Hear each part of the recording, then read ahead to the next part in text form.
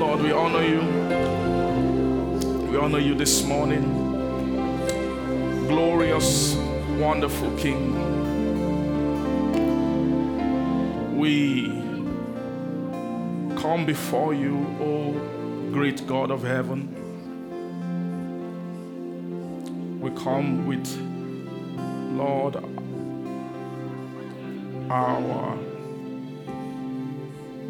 we come with our vessel to the hand of the potter, the molder, the breaker. You has power over the clay to break it, to reshape, to remold it, to fashion it, even according to your spirit, the spirit of your intent, the spirit of your workmanship, the raiser of men, the shaper of men, the builder of men, the molder of men, the creator, everlasting, eternal. We honor you.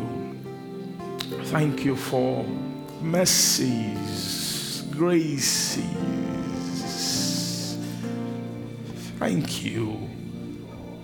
Loving kindnesses, tender mercies.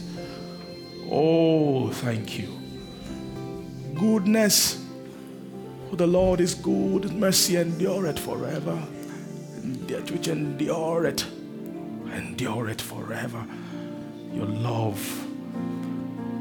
We worship you, Father. In worship, mold us, break us, shape us.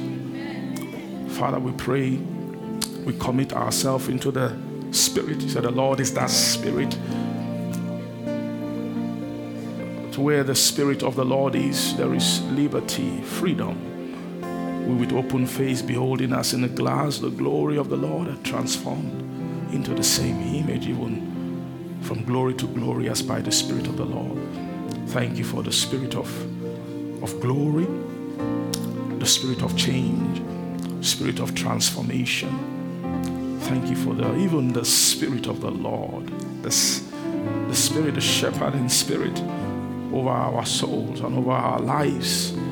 Father, we submit afresh to you this morning, afresh to you as your flock, sheep of your pasture, the flock of your hand, our God. Help us today.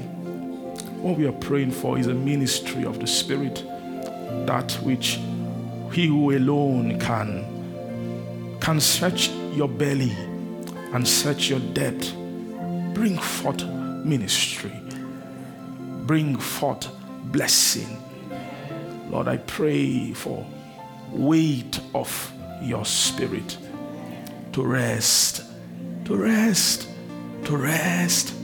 weightier than every other weight which we come to lay aside this morning.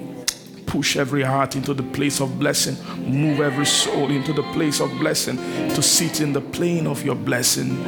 I pray, Gerihe Duvanje Lustefi Keretomihata, Creanos to miracles of hearing ears, of eyes that can see, that will see the Spirit, for to see the Spirit. Grace, for to see the Spirit and for to hear the Spirit. Thank you, our Lord, this morning. Lord, we take no moment in your presence for granted. We know that at every moment, Lord, a change can occur, can happen. We receive visitation. I pray, let come and quicken counsel by your Spirit. Let the sharpness of the sword of the Spirit come and quicken the word. Let dark matters be made clear, be made bare. Lord, I pray the Spirit to dissolve, Lord, even questions, for answering of questions, for the resolution of doubts, Father, for the raising of faith, Father, oh Lord, even and also the giving of grace, Father, in your presence this morning. Thank you, our Father. We give all the glory. I submit myself wholly to you, my Lord. I pray, use my heart, Lord, to bless your children this morning. I ask, oh God, put the weight of your own tongue upon my tongue and make mine the pen of a ready writer to write your spirit this morning. Thank you, our Father. We give all the glory and all the praise to your holy name. In Jesus' name we pray. Amen. Okay, let's open our Bibles to 1 Corinthians chapter 1 Corinthians 13.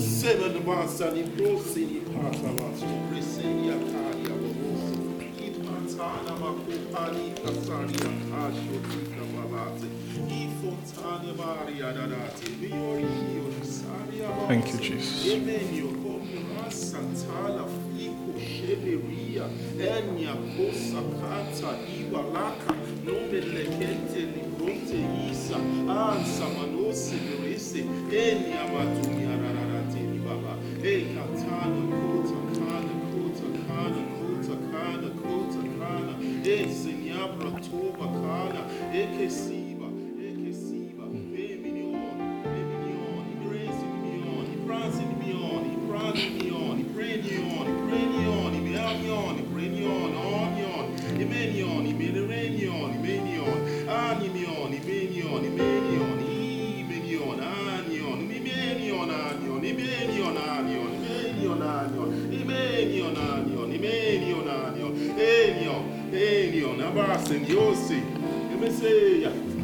Thank you, Jesus. You could see.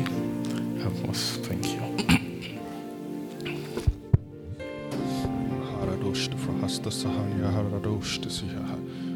We thank you, Jesus. Thank you, Lord. Thank you, Jesus. Thank you, Lord. For thus saith the Spirit of the Lord, I am here. I am here, and I am conscious of every heart. I am conscious of every heart. For we have come. We are many, and we have come to send help. We have come to send help. For in this season, we are bringing grace. We are bringing grace. Grace by His blood. Grace by His blood. Grace by His blood. We have come to start low, that none will be left behind.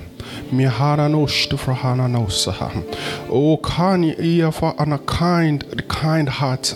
Yakia kind heart, the kind of heart that leaves none behind. The kind of heart that leaves none behind. That is the heart of a shepherd. And I have come to possess my vessel, to speak, to possess him, to speak from the root to the top, from the root to the top, that none shall be left behind. Leave none behind. Leave none behind. The blood of the Lamb desires to leave none behind. The blood speaks. The blood speaks healing in every situation. Healing in every situation. This is my speaking to save all. To save all. For none shall be left behind. Regardless of your state, I have come to save you. Regardless of your position, I have come to save you. Oh, Mahaki, if in even if you are there in the pit, I am there with you. I am there with you. Just believe. Here today, and you shall arise. You shall arise. You shall arise. I call you out of unbelief. I call you out of unbelief. I call you out of darkness. I call you out of doubt. You shall hear. You shall hear. You shall all hear. You shall all hear the Lamb and be like him. I possess you. Speak. Speak. Speak. Amen. Amen. Glory to God. Okay. 1 Corinthians chapter 14.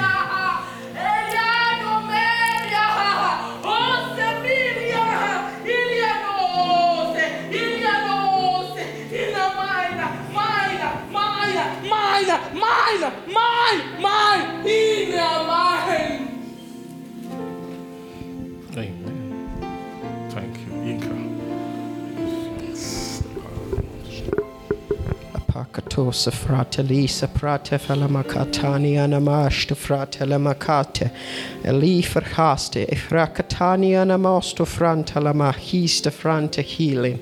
A creant to come healing. I bring healing. I bring healing. I bring healing. I bring healing. I bring healing of hearts. I bring healing to mind. I bring healing to hearts. And I bring healing to mind. I bring healing. I bring healing. For this mind that I bring, even the healing is my mind. The healing is my mind. The healing is my heart.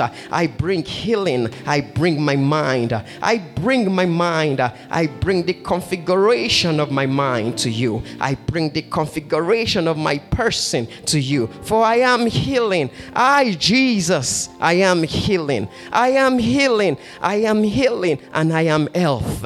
I am healing and I am abundance of health. I am healing and I am abundance of health. So I bring you myself. I bring you my life. I bring you my heart. I bring you my mind. I bring configuration, the configuration of my mind.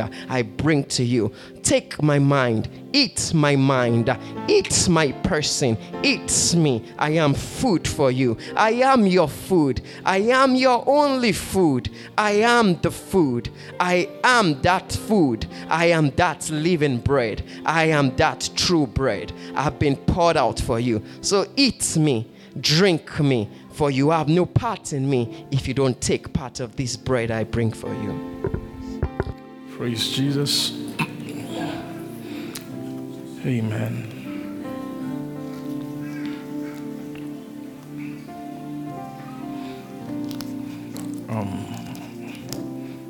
Thank you, Father.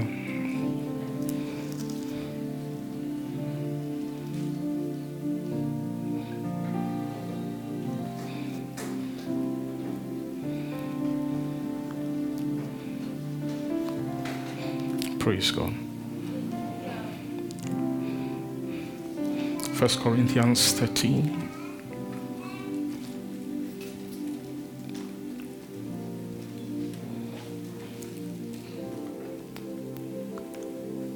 Verse 11. Praise Jesus. Thank you. For when I was a child, I spake as a child. Amen. And I speak as a child. I understood as a child. I thought as a child. But when I became a man, I put away childish things, right? For now we see through a glass darkly, but then face to face. For now I know in part, but then shall I know, even as also I am known. And now abideth faith, hope, and charity. These three. Praise God. But the greatest is charity. Hallelujah. The greatest is what? Is charity. He said, when I was a child, I spake as a child. I understood as a child, I thought as a child, but when I became a man, I put away what? Childish things. Praise Jesus.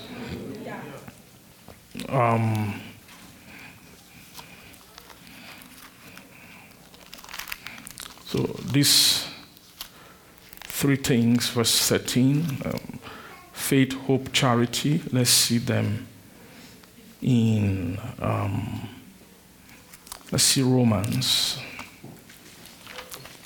Romans chapter, let's see, chapter 6.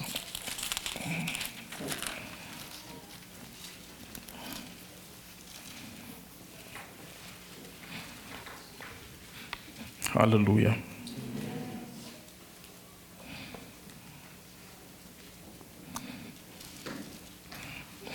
Okay, before this, let's just read our Ephesians first. Ephesians 4, just describing. Amen. I'm sorry, there are just different things inside me, so I'm trusting God to give us the right. Ephesians 4. Ephesians 4, verse 14, that we henceforth be no more children, right?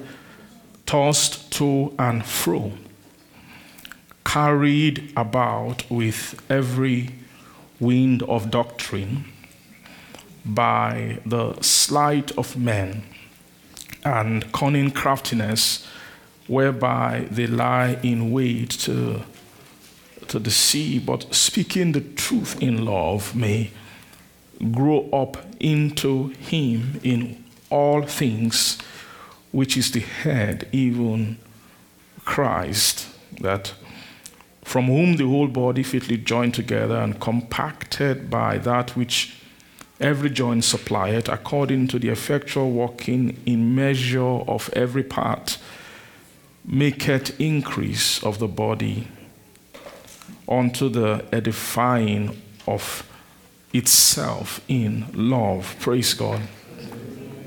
We be no more children tossed to and fro, carried about every wind of doctrine. So the mind of a child, or the state of childhood, is characterized by, if you compare that 1 Corinthians chapter 13 with this Ephesians chapter 4, you see that the state of childhood is characterized by certain influence. Praise God. Verse 11 said, when I was a child, I spake as a child, I understood as a child, I thought as a child. So the speaking, the understanding, and so there's understanding and there is thinking. They are not the same. There's these are three levels of three levels of the of activity for that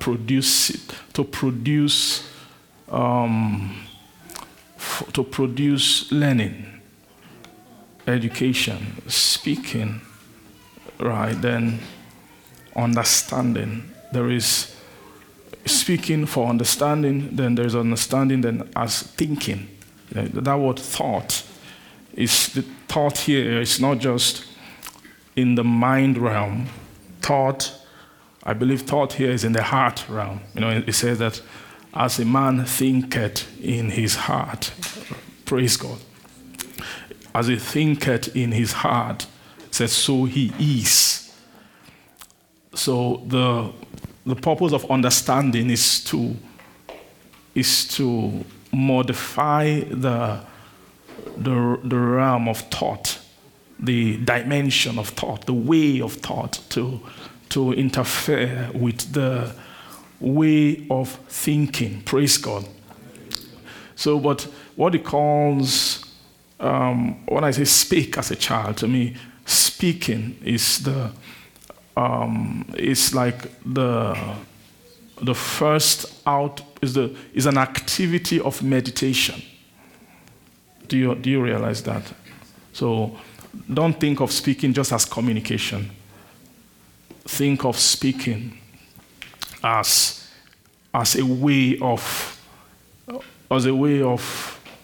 raising. Oftentimes when you are thinking, you speak to think. Or if you check inside your heart, when you want to think on something, you almost inwardly vocalize it. You don't vocalize it, but you must utter it somehow. That's the way, it's a tool. So when you're speaking, that's why one of the ways to really establish understanding in a thing is to have dialogue concerning it. When you dialogue on something, right, it's a way to have breakthrough into understanding. Glory to God. So as a child, so a child has a way of speaking. A child has a way of understanding, right? And a child has an establishment of thought. Praise God. But what we are saying in Ephesians 4 is that these things are, when it comes to a child, that these things are, the child is weak when it comes to influences of spirit, what they call here, verse 14, they call it wind of doctrine. It says that we henceforth be no more children, we see that, tossed to and fro, and carried about with every wind of doctrine.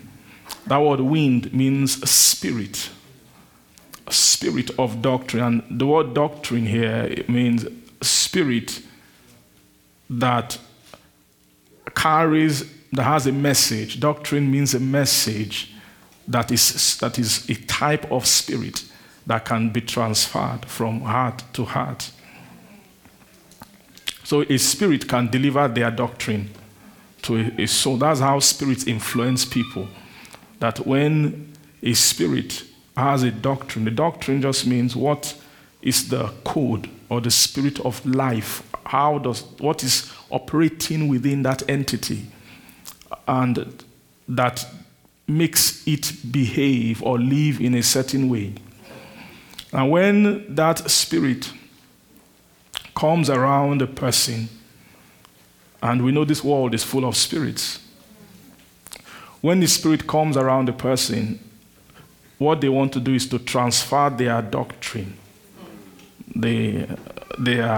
This world is a ground or is a place of influences of spirits.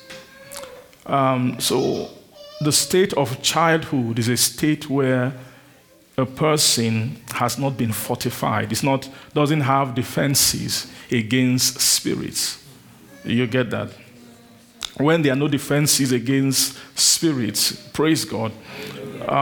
So it says that a child is tossed to and fro, carried about by every wind of doctrine, by the sleight of men, and with what cunning craftiness, by the sleight of men and cunning craftiness, whereby they lie in wait to deceive. So the sleight of men, cunning craftiness. This cunning craftiness is a craft of wisdom. That a child is in danger to influence of wisdom of spirits. That spirits who, when they come around children, they don't find any kind of defense inside the heart of a child against their kind of influence, or the kind of influence they're able to exert on a person. Praise God. Now, verse 15 says, "But speaking the truth in love may grow up into him in all things, which is the head, even Christ." So the purpose of growth is for, first of all, like when you are you're learning how to be spiritual, means you are learning the doctrine of Christ. Amen. When you're learning the doctrine of Christ, what's being built in you are defenses. They are building up, first of all, a defense, a kind of building in the spirit that can have a kind of defense against encroachment of other spirits or other winds. Like a house, when a house is built, a house is a fortification against external winds and influences, right? And that fortification is necessary. Let's go back to when he ascended on high. Verse 9, now he ascended. Glory to God. Wherefore he said, when he ascended on high, verse 8, he led captivity captive, and he did what? He gave gifts unto men. Now that he ascended, what is it but also that he descended first into the lower parts of the earth? And he that descended is the same also that ascended up far above all heavens, that he might fill what? All things. And he gave some apostles, some prophets, some evangelists, some pastors and teachers for the perfecting of the saints, for the work of the ministry, and for the what? Edifying. The word edifying is, of course, is the building up of the body of Christ, till we all come in the unity of the faith. You see that? And of the knowledge of the Son of God, unto a perfect man, unto the measure of the stature of the fullness of Christ. And verse 14, so that we henceforth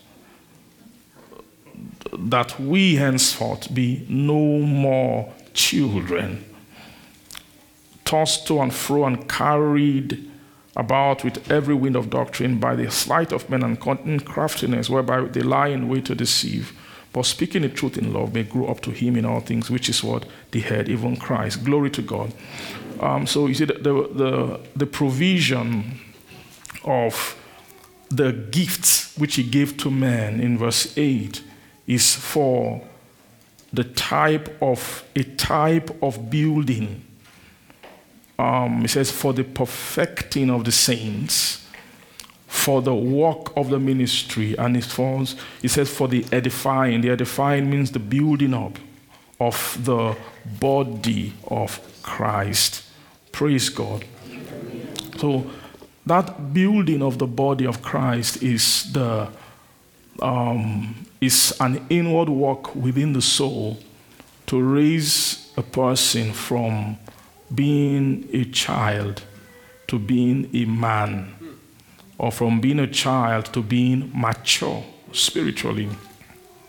And the purpose of raising is for a kind of defense, in this sense that we are seeing that is a kind of defense against spirits. Against who? Spirits. Without a building, you are open, you are defenseless against spirits. He called them every wind of doctrine. This wind are doctrine. I said they are spirits that carry doctrine. Everything you find in man that was not put by God was given to him by spirits. Every nature, everything you find in men that didn't come from God was brought by what? By spirits. So you see that the purpose of the church, now why I'm saying the church is because we're talking about the yields, the dividends of ascension. Why? Praise God. If you go back to, let's see the earlier part of chapter 4. Say, I therefore, the prisoner of the Lord, beseech you that you walk worthy of the vocation wherewith you are called. You're talking about your vocation. Amen. With all lowliness and meekness, with long suffering, forbearing one another in love, endeavoring to keep the unity of the Spirit in the bond of peace. Praise God. There is the unity of the Spirit. What he calls the unity of the Spirit is a particular state in development. he calls the unity of the Spirit. You keep the unity of the Spirit in the bond of peace. The bond of peace is a type of a seal of peace. The bond of peace is a landmark, a target point of development for every Christian, that there is a time that they will say in the Spirit that this soul has achieved something. They've come into a bond. And that place of bond is not just about yourself. It's actually a place where there is a cord in the Spirit that binds every Christian who arrives at that point, who is able to fight their wars and win their battles and arrive at that place called the bond of peace in the Spirit. Do you get that? That bond, that peace, what they call bond of peace, is also related to Romans chapter 6, verse 1. It says, therefore, chapter 5 of Romans, verse 1. It says, therefore, being justified by faith, we have peace with God. Do you see that? Through our Lord Jesus Christ, that by whom also we have access by faith into this grace wherein we stand. You see that? And rejoice in hope of the glory of God. So when he's talking about there is a place, a point in the Spirit for the standing of grace, that grace should increase for a Christian unto a point where every soul, a soul arrives at a standing in grace. That was standing is a type of, is almost speaking about when you become a man. You have come into your own standing in the Spirit. You are able to stand. And that's a mark of graduation from childhood. When you say child, this is no longer a child. This is now a man, or this is now an adult. What you mean is that they now have a standing among men. In other words, they can stand on their own. In terms of our natural way of looking at something. When does a parent say, this is now an adult? This child is now an adult. It's no longer a child. It means I'm done training. Now, this child can stand as an individual in the world. By law, there's an age where they say this is the age of adulthood. At that age, when the government no longer need to have your parents present to deal with you, they no longer deal with you by proxy of your parents. If you commit a crime, they can handle you. They don't need you understand what I mean? You, praise God. As an entity, you can stand as a legal entity by yourself because you have a standing, and the standing of an adult is in the maturity that they have acquired. There's something they will expect, the government, the banks, whatever they expect. There is something in you that should make me able to deal with you. Praise God. Before that age, they won't be okay dealing with you. They won't trust your judgment. They don't believe that if they write a paper and they sign and you sign, they don't have confidence that this means anything. They believe you can just, because you don't know what it means to put pen to paper when you are not yet an adult. Do you understand what I'm saying? So what gives you what it calls a standing? I spoke about it naturally, but with God in the Spirit, before the heavens, before all the angels, there is a point where a person who is born again will grow to a point where they now tell you this person now has a standing in the Spirit, right? That this is a man now, right? Ephesians 4 calls it a perfect man. Praise God. Glory to Jesus. So that the word perfect man doesn't mean you're perfect and you don't need any improvement. It just means that being a man has been perfected.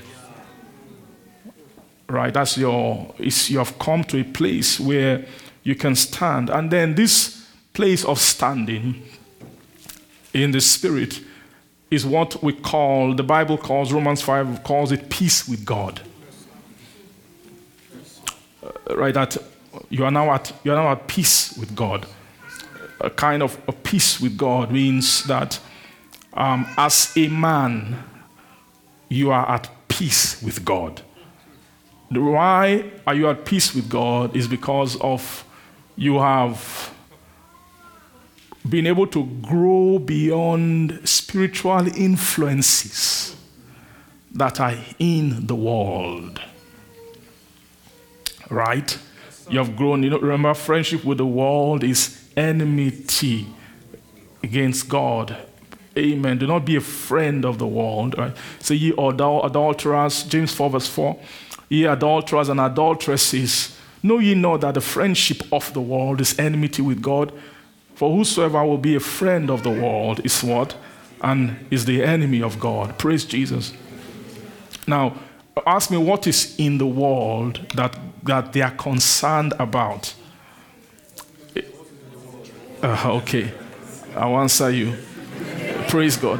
What God, so who is concerned? It's really God who is concerned.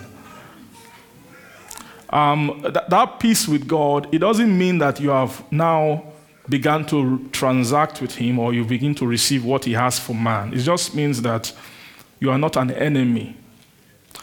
The posture you have towards an enemy is to fight them. It's not to share your things with them. Do you bring your enemy to your house and say, this is my secret? No, you don't do that. What do you do for your enemy? You build, even if you are not outrightly warring against them, and which God will not do that because he has an interest. There are different kind of enemies. A man can be an enemy of God. Do you agree? Yes, sir. If not, they won't say it here. A man can be an enemy of God, and then Satan can be an enemy of God. But they are not in the same category of enemies. Why? Because one of them God has a love interest in man. Do you see that? So the enmity of man with God is not the same as all the evil spirits and the devil who have been set apart for destruction. But for man is different. Even though God has a love interest in man, but man can still be an enemy of God. Now, what is the enmity? The enmity are the things in men that the enemy of God has invested in man to keep there. And when man keeps those things, it means that to be an enemy means you can harm the things of God if you are exposed to them. You can do damage to the things of God if you are exposed to them. If they are committed to your charge, you can do damage to them because there is enmity in the heart, not against that thing. Praise God. Hallelujah. So that state where a person has not been able to deal with influences upon their soul that gives them tendency to do damage to God's things, that state is childhood. When you are still a child, when you still speak as a child, understand as a child, think as a child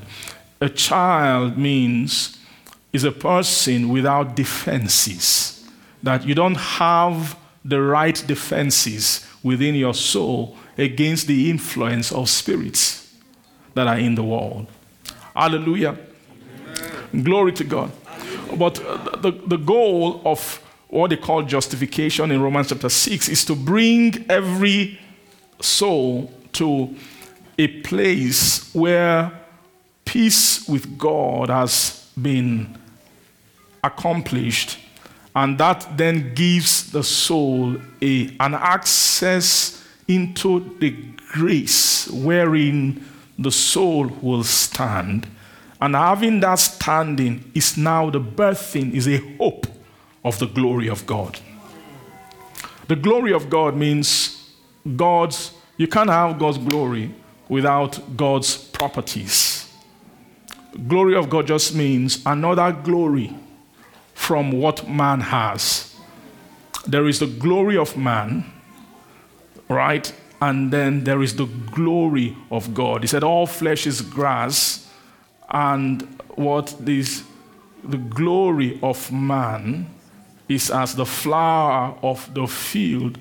Amen. All flesh is grass, and all the glory of man, 1 Peter chapter 1, verse 24, is as of the flower of the field. The grass withereth, and the flower thereof falleth away. Praise God. So man has a glory. There's what we call the glory of man. Then there is the glory of God. What the gospel, amen. The gospel is a gift of glory. The gospel is a what? Is a gift of glory. Behind the gospel is a promise of glory. That God wants to give man his glory. God wants to put his glory. Amen. Glory to Jesus. God wants to do what? To put his glory. God wants his glory he wants to beautify man with his glory. He wants to put his glory on men. He doesn't want men to walk around with anything other than his own glory. Praise Jesus. That's the love. If you ask me, what is the love interest that God has for man? The interest of love is the passion, the desire, the jealousy of God to put his glory on men. Praise God. Glory to God. That God desires for all men to do what? To wear the glory, to put on his glory. You know, there are different kinds of glory. 1 Corinthians 13 says there is a glory of the corruptible. There is a glory of the what? Of the incorruptible. He said that as one star differeth from another in glory, so is the what? The resurrection of the dead. Amen. So when you say glories, they define the flesh as grass, and then the glory of man as the what? Flower of the field. What? Then it says the grass withereth. So they are telling you that a way of measurement of glory is by the tendency of corruption. That the problem with the glory of man is that glory is the glory that stays on the image of man, which can wither. The word wither is a type of corruption. That if you are corruptible, you have the glory of the corruptible, or you have the image of the corruptible. It's the same thing. There's what called image, and then what? Glory. Every glory is tied to an image. We know that, right? So that the image of the corruptible is the image of man. That's just one thing you need to know. That when you are a man, you are corruptible. Just the soul of man is corruptible. You are corruptible. God made man in a state that is still corruptible, and man was corrupted. But the interest of God, the love interest of God towards man, is to move man from being corruptible to being incorruptible. That was the vision that God had for Adam. That was a project for Adam, but Adam fell below that standard. And Adam and all men, because of Adam, all men fell as well into the corruption and incorruptible. Because of that, you find out across the earth, you won't find any man being able to have the glory of the incorruptible, because everything about man tends to corruption. Amen. We say, the word glory, if you remove everything we know about glory in the worldly sense, that is how you your wealth, your influence, your class, your status, your looks, your everything would term as glorious. And if we remove that aside, we find out that we don't know too much about glory, because all that men know are glory of corruptible things. It is difficult, except by the help of the Spirit of God. It's very difficult for you to query a person and have the person able to describe to you what incorruptible glory is. Or glory, you find out that when you say, what is glory? Give me an example of glory. You find out everything that we can think of is something that can be corrupted. We are not exercised, we are not fashioned to be able to conceive within ourselves the glory of that which is not corruptible. Praise God. And when they begin to introduce the incorruptible things to us, it's difficult to see the glory. Praise God. Because glory, amen. Because glory, you need a frame for glory. You need a what? A frame for glory. Another way to put it is you need an image for glory. Image means what is inside. Praise God. You need an inward image. Whenever you are thinking, you think from your image. You reason from your image. Do you know that? The things you approve and disapprove, it comes from the image that is in you. Do you see that? And so the hope of the gospel is to restore an image to man that does not tangent towards corruptible things. An inward image that can esteem that which is not corruptible above that which is corruptible. It's not very easy to do that. It means that for that to occur, something highly spiritual, something greater than the powers of corruption must happen to the soul. There has to be an encounter. There has to be something. Praise God. There has to be a dealing in the heart to change the outlook of the inward man, to reorient the inward man from the corruptible things, even toward the incorruptible things. Glory to God. So it's now clear to see, you can see it very clearly, that the influences, the spirits in the world have an agenda. Right? The agenda of all the spirits. And keep in mind, these spirits were imported by our Father. Because of his disobedience, he gave room to Satan. And Satan imported hell even into the earth. And hell just means, you can't see hell, but hell is everywhere. Right? You can't feel in -30 winter in Canada, hell is everywhere. You can't feel hell, but hell is everywhere. Hell is the conglomerate of hellish spirits, natures, praise God, spirits, fallen spirits. Glory to God. Hell is a congregation of fallen spirits. Spirits who are Satan's cohorts, right, who came down, they fell from heaven, and then within them something was born. It's a fire. Fire means power of consumption. Those entities are consumed by their rebellion, by their iniquity. They rebel against something in heaven that they rebelled against. Tell me, what did they rebel against? They rebelled against the order of God, or they rebelled against the life of God. That's the rebellion. They rebelled against. What is God's life? God's life is God's. There's something God has. It's a dogged stand, a stay, a dogged posture against corruption. Praise God. It's a dogged what? posture against corruption. Is against corruption, is against decay. Amen. When you call him, we call him the only true God. Right? That only true God. And then you say, is the only true God. Praise God.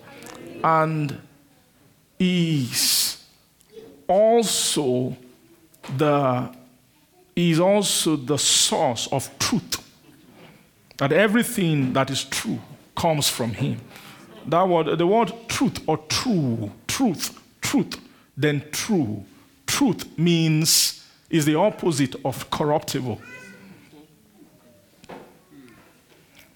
Praise God. Do you understand what I'm saying? Truth is is the opposite of corruptible. Anything, how you check something, if it has truth in it, it will not degenerate. It won't degenerate. It's true. Come back gazillions of years after, it's still the same way. Say, Jesus Christ the same yesterday, today, and forever. Why is that? Because of his truth nature. He has a nature of truth. Glory to God. Properties of God who has no variable. He said, every good and perfect gift cometh down from above, from the Father of light, with whom there is no variableness, nor shadow. That word, no variableness or shadow of turning.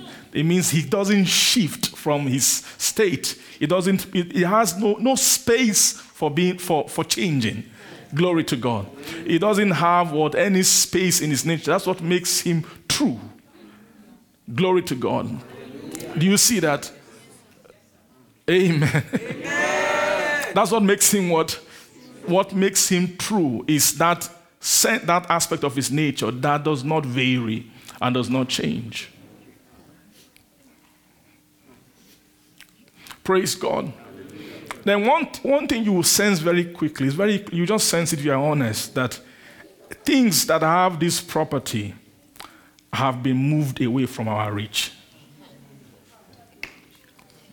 That things that have this property are not in our economy. We are not used to them. We don't interact with them. I will say, tell me one thing in your life that has this property. Out of everything you know, move from the physical to the invisible.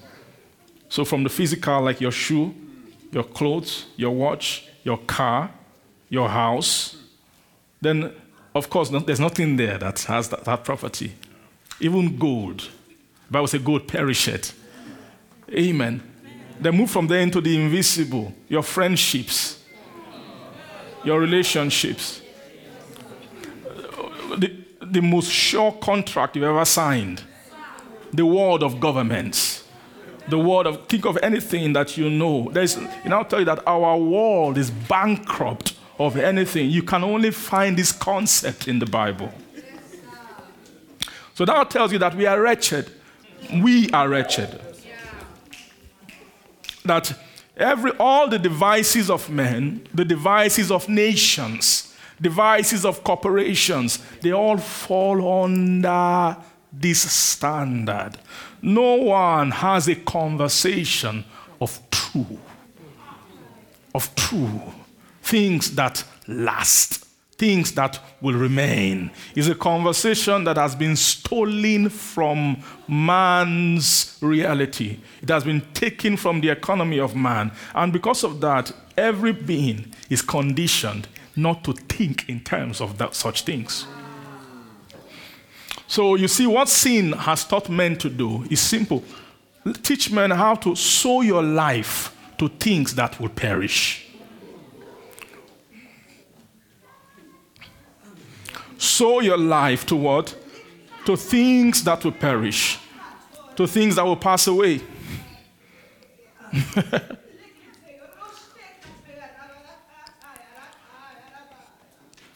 Glory to God.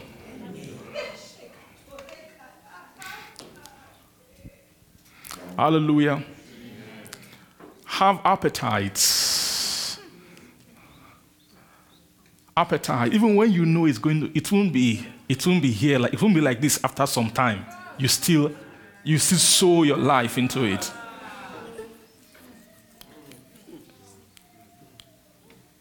you still go for it. You still pour your energy into it. Are you seeing that? It means something is wrong with men. That we don't care that all our lives is sown into the corruptible. It's because of the work of a spirit who hates man, who is an enemy of God. Glory to Jesus. What is Satan an enemy of? He's an enemy of incorruption. When he came to the garden and saw Adam and Eve, he knew what God was making them for. Why? Because he saw the tree of life.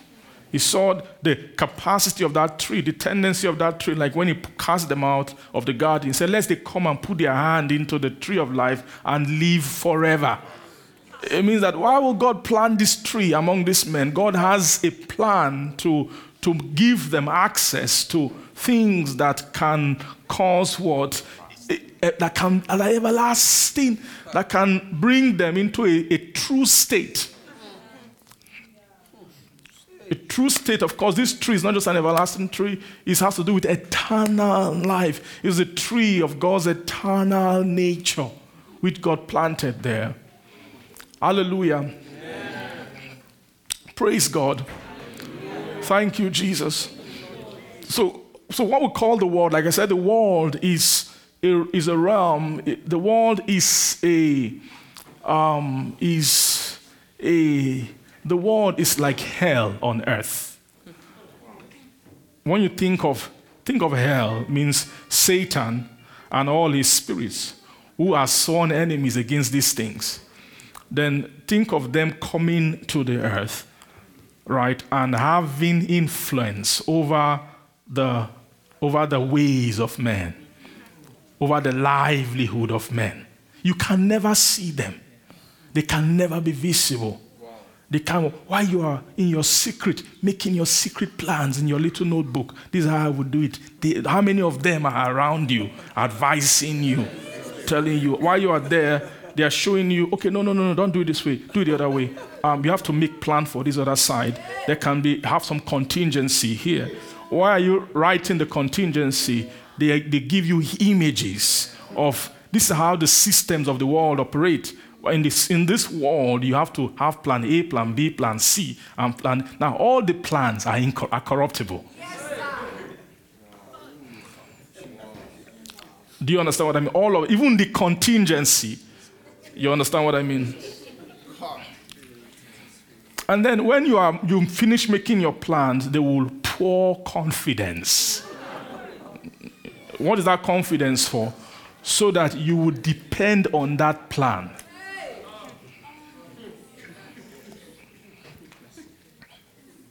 And it's not because they like you. Do you get what I'm saying? You're just poor. There's a way you ought to be by now. You have to. By now, you should have some investments. Do you understand what I'm not against, it's not about investments. I'm talking about amen. I'm telling you, what's that, sir? I'm telling you about the spirit behind that investing. That spirit doesn't care about the investment. It's just that it wants that soul. Is to train the soul to put confidence in corruptible things. Because if your soul has confidence in the corruptible, you will not be able to muster up strength for the pursuit of the incorruptible. You won't be able to have the strength. Do you see that? There won't be what? There won't be strength for the incorruptible. Glory to God. But that strength to pursue the incorruptible is necessary.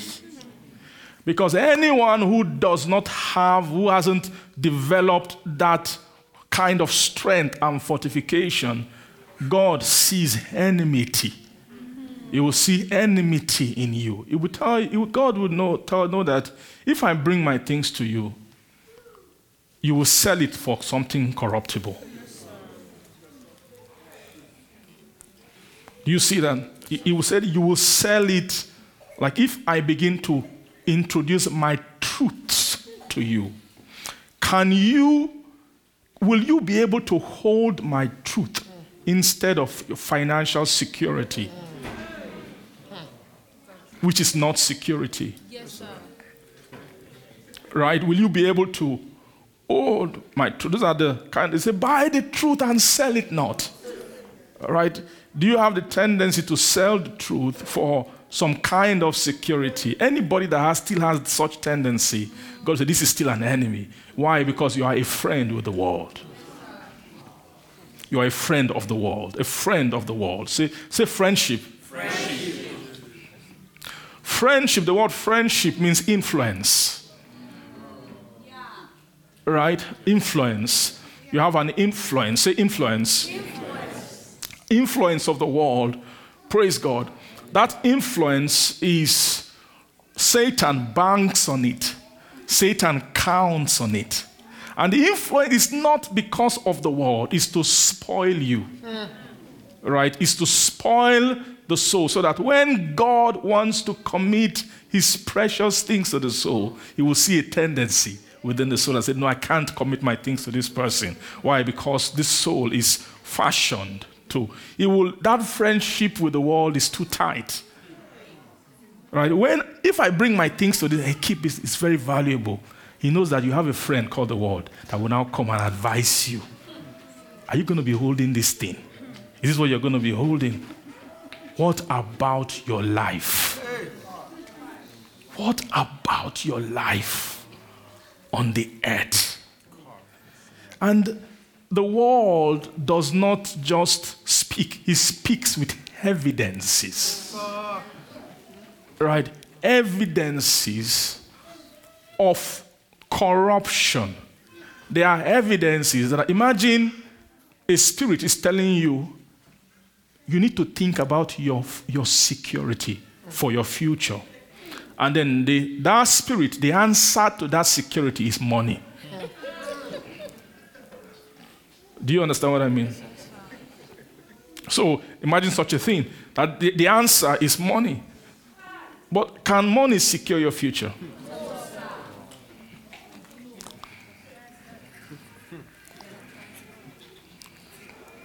Money cannot take care of your soul, which is the most important thing. And people tend to forget that at the end of the day, whatever you do on the earth, your quality of life, it depends on what your inward man is feeling. So someone can have everything, but it still feels wretched on the inside. Do you see that? Amen. Let's say, okay, even in the natural life, the soul is too far. Even the physical life, money is not a guarantee. You can have sicknesses, you can even die. Nothing. Now, have they invented security against death? No, sir. Nobody. Right? So in summary, glory to God. Hallelujah. But do you know that there are things that guarantees your security? As a man, that if you have them, you know that tomorrow will be okay. Next tomorrow will be okay. Next year will be okay. 10 years from now will be okay. 20 years from now, 50 years from now, 100 years from now, on this side of eternity or on the other side, alive or dead, wherever you are okay.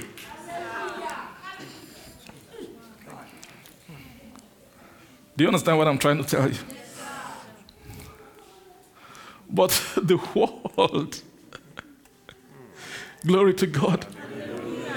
So when you are a child, I say child, everyone must grow from being a child. You must grow from being a child. Glory to God. Hallelujah. You have to. Amen. Amen. So henceforth will be no more children tossed to and fro. The word to and fro means you can easily be moved to take. You haven't been stabilized. You haven't found standing. There is what they call A standing means being rooted first. Do you see that? Being rooted and built up in him. Established, Colossians 2 verse 6 first. Let's see. As you have therefore received Christ Jesus the Lord, you walk in him. Walk ye in him. Glory to God. Rooted and then what?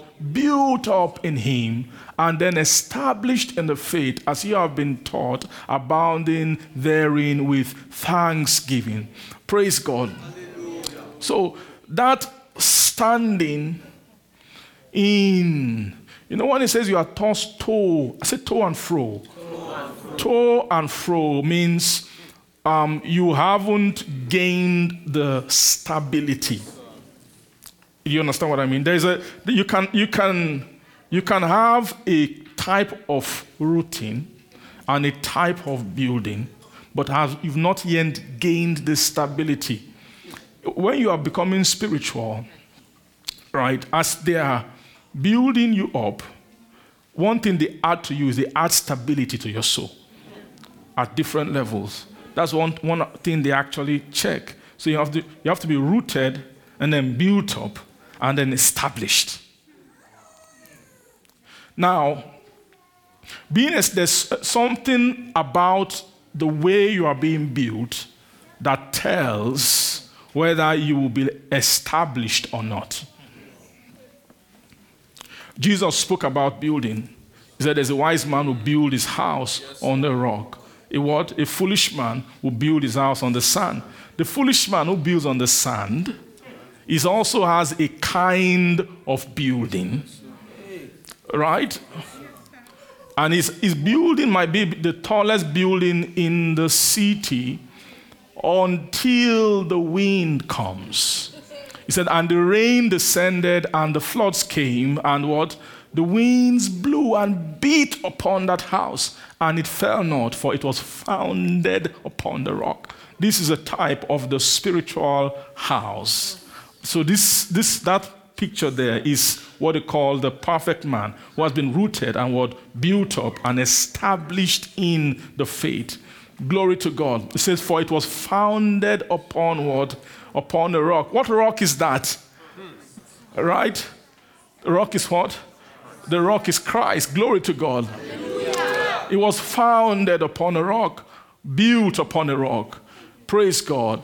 It was built upon the rock. That building upon the rock is a house that has a standing by grace. What is grace? Grace in the Spirit is the power of stability. What stabilizes a spiritual man is grace. Grace.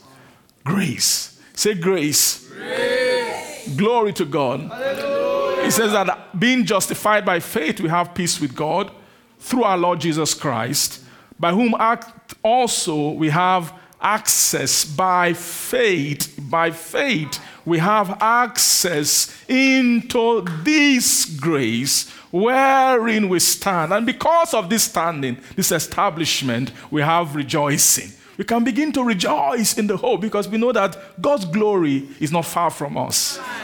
We have a chance. We've been able to fight all battles, to defeat all enmity. All enmity with God is being defeated. Grace is the war against enmity. Grace is a power against enmity. Grace, when you have grace in you, things that are against God, grace will swallow them up. Grace swallows argument. Argument against divine future. Arguments against your divine calling. Arguments against that, he calls it vocation, your vocation. Argument against your profession. Grace will do what? Swallow. When they rise, grace will swallow them up. Then you maintain your stability. Amen. Into this grace wherein we stand. You need a standing in grace. You need to have grace. Grace is what Jesus has. What Jesus had. Do you know that it was great when Satan came to say, the prince of this world cometh, right? The prince of this world, he cometh, but he found nothing in me. But what did he find in him instead? He says, this is the only begotten of the Father. We will beheld his glory as of the only begotten of the Father, full of what? Full. You see, truth sits on grace.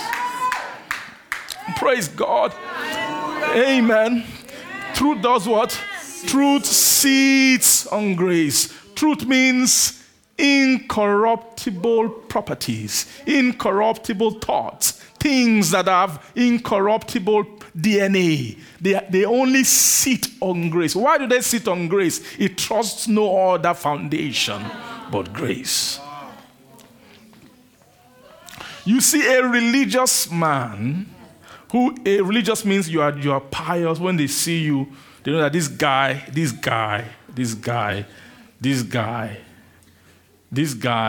is holy. Why? Because he meets the standard of who a holy man is in the world. Do you know that? That the world has its definition of holiness. It has its definition of what it means to be spiritual. And when a person ticks that standard, you look holy to the world. One thing that the world's holiness doesn't have in it is your disregard for corruptible things. The world's holiness doesn't have that. Right? It doesn't have that power. It's a strange thing to find that in men.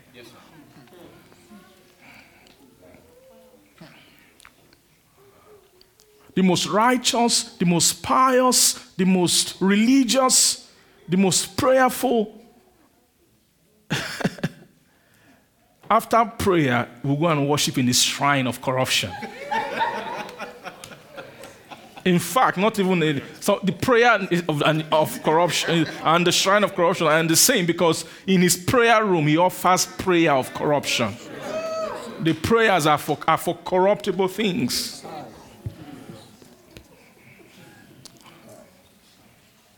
Are you seeing that? There is no space for the conversation of God, for the things of God. We make Christianity about our things, not about God's things. So if you make it about your things, you will be left with your glory. But God said, if you want my glory, you must have my things. Have space in your conversation for my own stuff, for my own things. Praise God. Hallelujah. So the furnishing for stability is grace. So that will tell you that what separates a child from a man is grace. Right? What separates what? A child from what? A man is grace. Grace. Amen. Hallelujah. Grace. Say grace. Grace.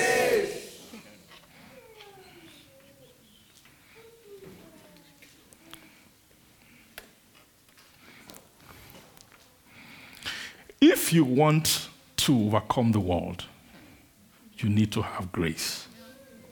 Yes. Right, sir? You need to have what? Grace. You need to have grace in your vessel. What is grace? Grace means another energy, another power. Another energy. When something is trying to move, a wind is coming and trying to move you to and fro. How do they move a soul to and fro? It's very simple. Bring something that concerns you. Right? And then just come and talk about a care, a concern about that thing that concerns you.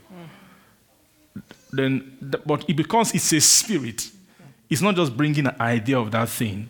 It will have a kind of seduction, a kind of a pull about that thought. You know, every thought has power of pull. Yes, sir.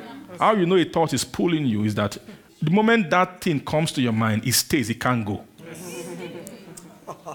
Right? It's hard. You can't say, okay, no, I cast my cares upon the Lord, for he cared for me. I think no thought, no man, which man added any stature to his cubit to his stature by thinking, nobody, take no thought for your life, whatever, you shake your head and all that. And then after shaking your head, what happened? While you're walking away, what happens? I will tell you, it's not ordinary. Yes, sir. It's not ordinary. Now, are we saying don't be thinking? No. Was Jesus thinking? Can you think more than Jesus? Imagine, how does Jesus think? When Jesus takes a thought, he can think a thought too. Jesus had soundness. So it's not really whether you are thinking. Am I saying be useless? Don't do anything. Don't go to work. Be a slouch. Just be on your couch and say, no, this world is bad. It's evil. I'm going to just think on the incorruptible. No. If you do that, we'll make sure that you die of hunger, right? And we'll do it intentionally. I will ban every brethren. Don't send any money to him. Don't go. Don't even visit her or her. Leave him or her alone. Praise God. Hunger can cast out some spirits. Hunger is an anointing. You know that? Hunger is a powerful anointing that God created to cast out the spirit of laziness. Do you know it's a special anointing? You know that? Have you dealt with laziness? Laziness is not an easy spirit to cast out. It doesn't respond to Bible. It doesn't respond to advice. It doesn't respond to anything. While you're advising the fellow, don't be lazy. He's telling you reasons. No, well, I have plans. I have. There's a reason why he has reasons to be lazy. So don't bother about talking. Leave them. Just hunger. Just leave the fellow. You understand? It's a power. It's a grace. So any message you cannot preach from here, say stomach. Amen. After some time, the brother will come in. So that thing you were saying, you were saying that he has received ministration from a greater minister than you. You know that was Paul prescribed that. Simple. He who will not walk, let him not. It's a very simple solution to the problem. Because people were doing that. Paul called them busybodies. Right? Was it Timothy or so, where Paul was, praise God, he said they are busybodies and said that guys who said they are not going to work. And can we find it? Let's just read it. Just to, if the devil is fighting anyone with this, when you are teaching about the incorruptible, some souls like that message, not because they want the incorruptible, because they feel that there's a way they cannot be just, be in the spirit. And then brethren will be saying, he doesn't have a job, they will be sending you money. Praise God. Anything good can be abused, right? Charity, those nice things. Charity is patient, it suffereth long. Right? When you bring a rascal fellow and he sees that, really? So when you are preaching, patience, love is patient, love is kind, has long suffering. The revelation they will have is not that they can be long suffering, is that they can impose long suffering. And then if you can't complain, because when they are suffering you long, they'll tell you, look, you can't complain because you are supposed to have long suffering towards me. Amen. For even when we were with you, this we commanded you, that if any would not walk, neither should he eat. For we hear that there are some which walk among you disorderly, walking not at all, but are busy bodies. Amen. Are you seeing this? This answers all. This is Paul, right? So now them that are such, command and exhort by our Lord Jesus Christ, that with quietness they walk and eat their own bread. This is not all. Will continue. Let's see what the things that he said. How to deal with these guys. Go on, verse 11. Be not worrying well doing. If any man obey not our word by this epistle, note that man and have no company with him, so that he may be what? Ashamed. Wow. But don't count him as an enemy, but admonish him. Now, are you seeing this kind of wisdom? Paul was a deadly guy. You can't misbehave around him, right?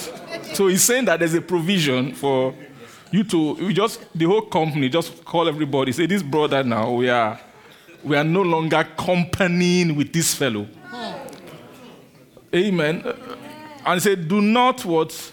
See, you're not our enemy. We're not saying you're our enemy. We just admonish you as a brother. But it means there's a place that a way brother can behave, that you just say, brother by yourself for some time.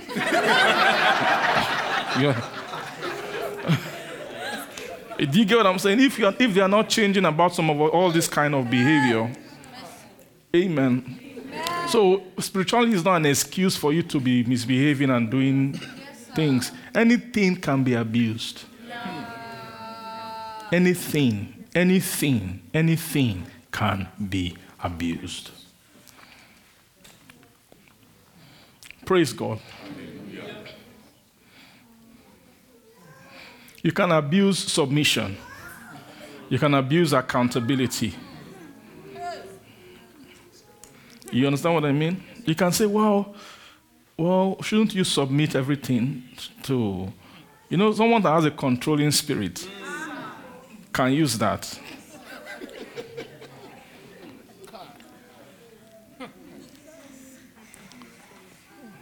Right?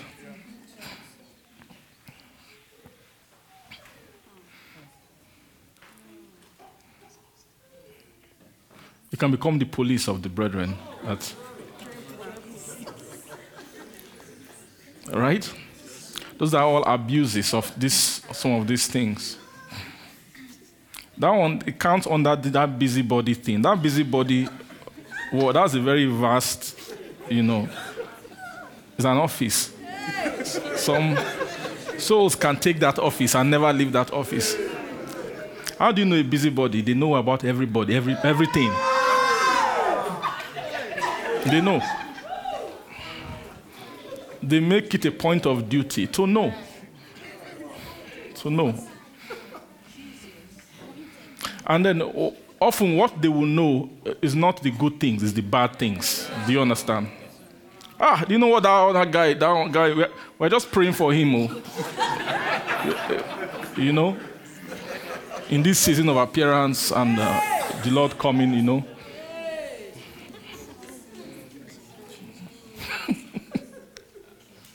What about the other one? That one is trying small, but we don't trust it yet. We're not sure that the change is real. But let's be checking. You know the story about everybody. You know their challenges. You know their struggles. You have your record. You have your own book of life.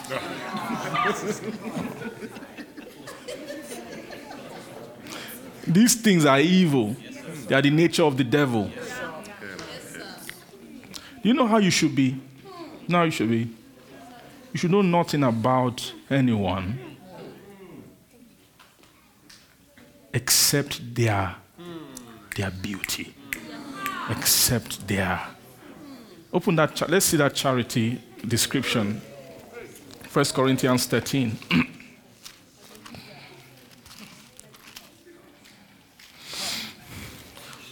Charity suffereth long, is kind. Charity envieth not. Charity vaunted not itself, is not puffed up. Puffed up. Say puffed up. Puffed up.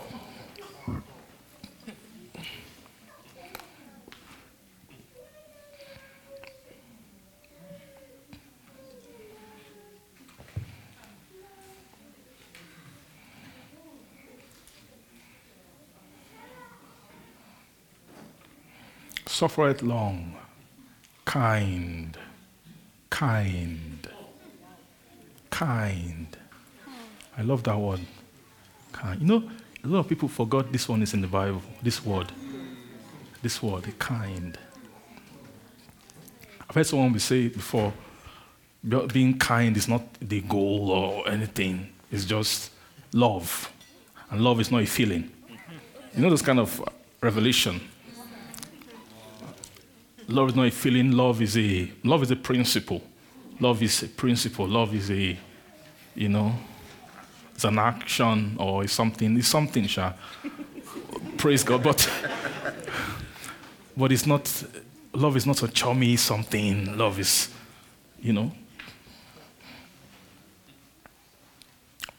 But there is something called kindness. That one is also a fruit of the Spirit.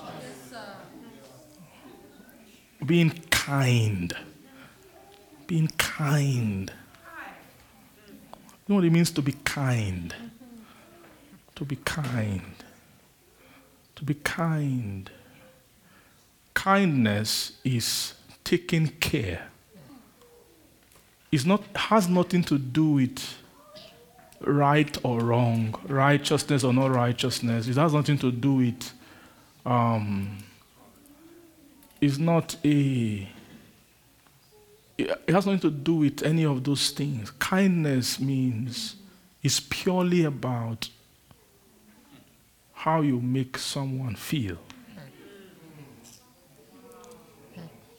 Or kindness is you give to someone more than they deserve. Right? You give to them. That's what kindness means. You are kind. If you say, you deserve this, take this, that's not kindness. You just did what you should do. Yes, sir. That person is not going to walk away. That guy was kind to me. Kindness means when you give more than what is demanded in that situation.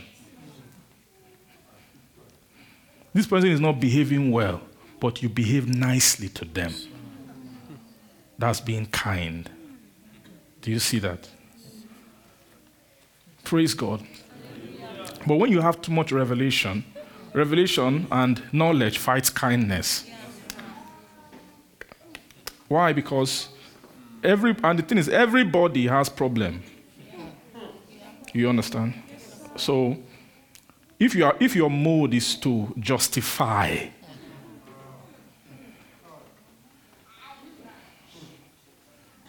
you want me to smile at you and rub your head and make you feel good.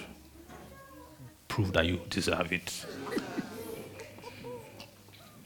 What have you done to warrant that level of relationship with me? It means you're not kind. Right? These are things Jesus had. That's why sinners were. When sinners see Pharisee, what happened? All right? Maybe there's in their league of sinners, maybe there's one that always watch at the junction. Hey, Pharisees coming. Once they shout, Pharisees coming. What happened? Everybody just this because of Pharisees' nature. Yeah, what is kindness? They have no kindness. Those are messy properties, and they don't know mercy. So a Pharisee cannot be kind. Once you see he's blasting your existence, but you know what I mean? But Jesus wasn't like that. Jesus, when sinners see him, they run to him. That was what the Pharisees couldn't understand, because Jesus was kind. He had these properties in him. Then vaunted not itself. Then you see, it's not puffed up. Being puffed up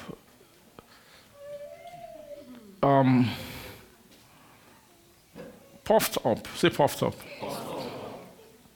A puffed up person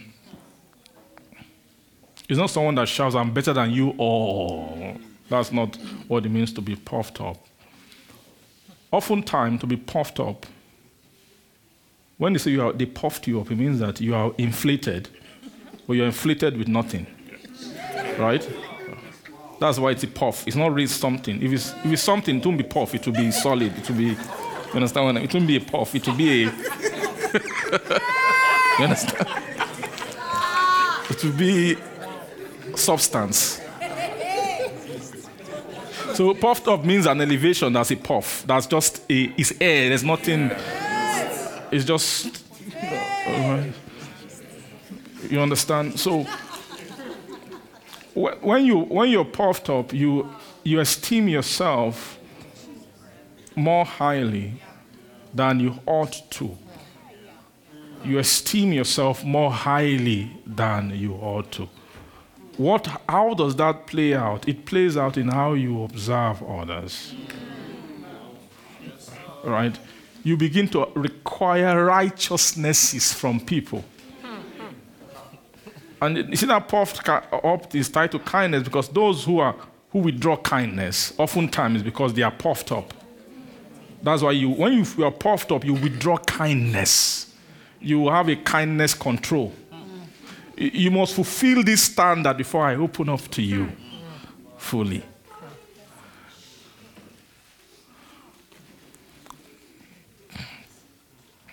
You get what I mean? Yes. Amen. And it will result in many, many, many other things. Many other things. When someone who is puffed up, or does not have the language of mercy. God is high, but God is not puffed up. God is high because He is high. When God is talking about righteousness, you should listen to Him. He knows what He's talking about. You get? It's not some kind of overestimated something. And when God is talking about righteousness, it's not for Him to feel good. It's because it's good for you. Left to Him, He doesn't want to reveal it. You see His nature. He wants to hide His stuff. You get what I mean? It's because of the need to save. Because of the what? The need to save. The need to save. Amen. When you are puffed up, you gain some kind of God complex. Right? That is higher than you. Oftentimes, right, and this is not, everybody has a level of it. Right? What removes these things is Christ. It's Christ's nature. Because all these things is the world that puts them in you. Anything that gives you a sense of being better than someone else, oftentimes it's not God's stuff in you. God's things don't make you feel better.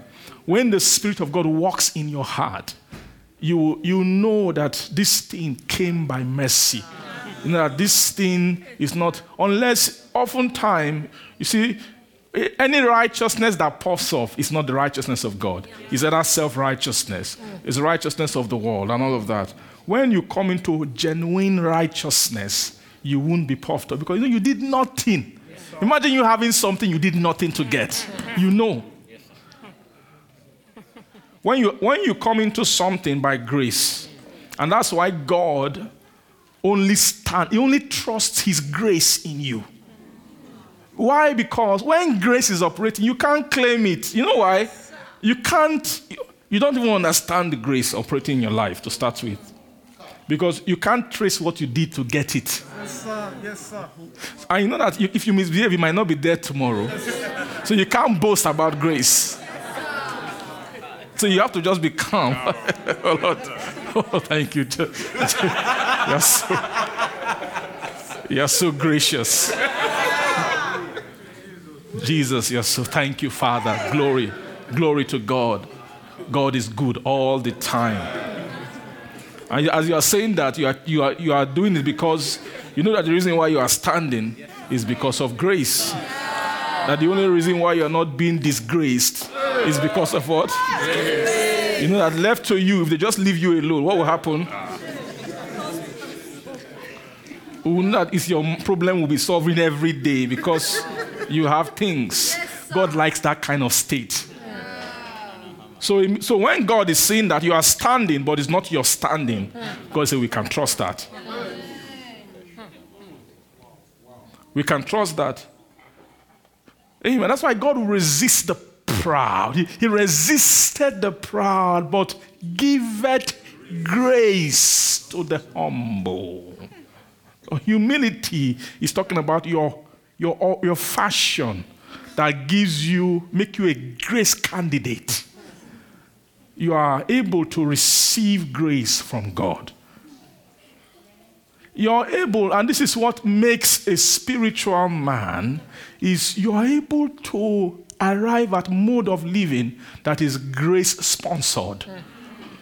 Not by your works. Not by works, lest any man. It says, by grace are you saved. Ephesians chapter 2, right?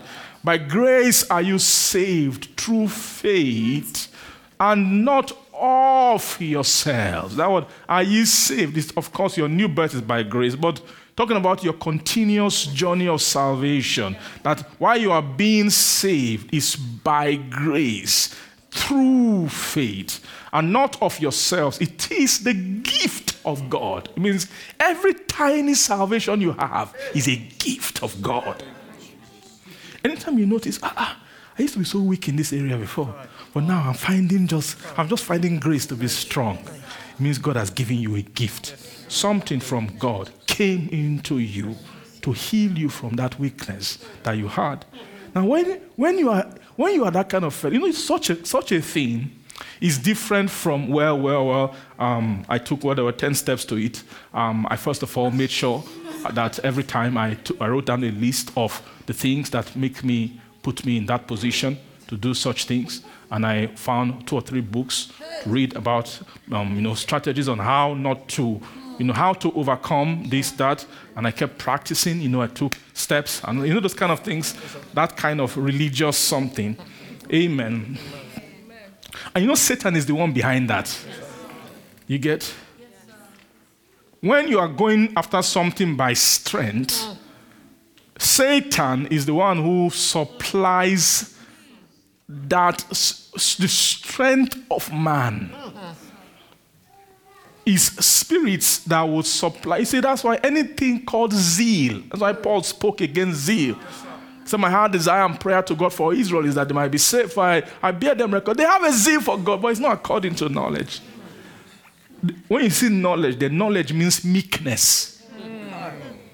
Because nobody can come into knowledge without some kind of meekness. It means at some point they were meek to learn. To meek to learn means at some point they say, I don't know, teach me. Zeal is not like that.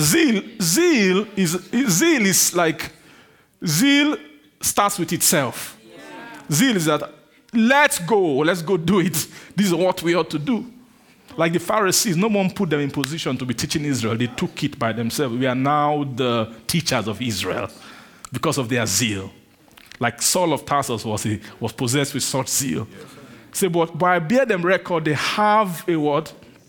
Zeal for God, but not according to knowledge. For they have been ignorant of God's righteousness, are going about to establish their own righteousness, and have not submitted themselves unto the righteousness of God.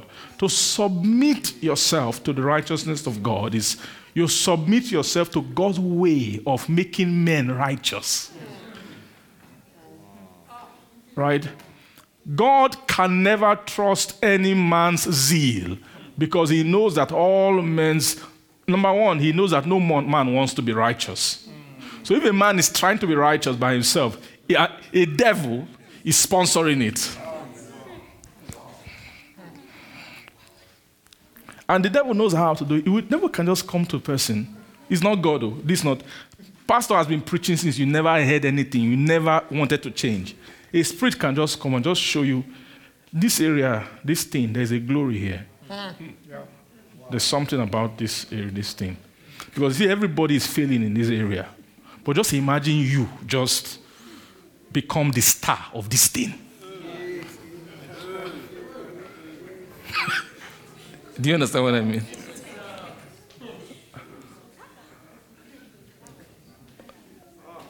Do you get what I'm trying to say? You can just become the what? Now, what I'm telling you can be used in anywhere, anything, any area. Someone can just come and just look. All these churches in Canada. Maybe you can just say, oh, you African churches, you don't even have... when are you going to have breakthrough into the Caucasians to get them back to love God? You feel like you just don't recycle Christianity and all that. Just go to the Indians or something. Let's get them back to church. I'm not saying that God doesn't want to bring them to church. No. But you can come here with zeal and just now, okay. But what is behind that thing is to show all these churches that you are not touching the land. You know what I mean? You can have that feeling. Yes. You want to see all the John Smiths and John, all of them raising holy hands, worshiping, crying, and say, to prove that God, you get what I mean? Now, does that mean that God doesn't want to save everyone? It's just not according to that. But there's a way you can go, and when you begin to go with zeal, Satan begin to bring. You just need someone with the right heart, for the right zeal, the right ambition. He will begin to bring schemes. Do the ministry this way. Don't talk that way. No, forget all this, your accent. No, leave that. Look for a nice preacher who can talk cleanly, who can use his mind to intelligibly. You have to appeal with intelligence to them. You have to be able to use, don't bring all this crude King James, all these things. You have to be able to lay out the Bible with the points, explanation. How does it relate to the society? How does it relate? All those ideas will begin to come. You get what I'm saying? And you can do it. Create a version of Christianity that appeals to a certain people. The devil can do it. But that is not God's way. God does not appeal to men's pride to save them.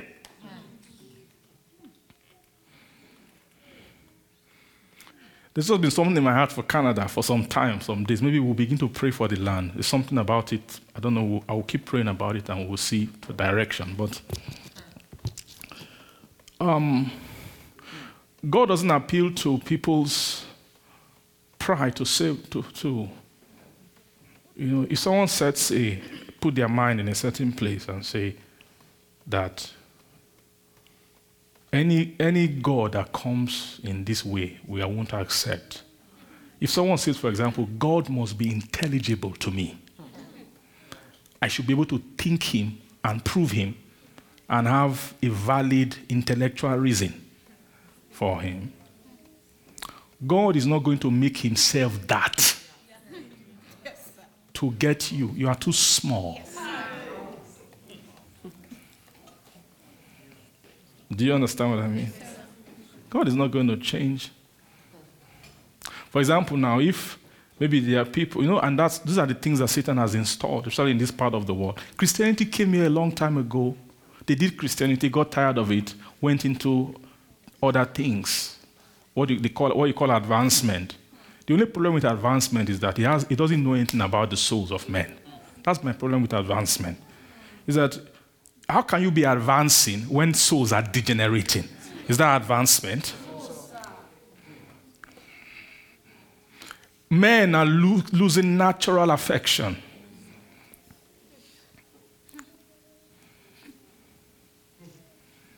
If a man can now say, I'm no longer a man, I'm a woman, have you advanced? That's not advancement. Huh? That's degeneration. If your advancement means you have more people who come boldly and say, there is no God. Is that advancement?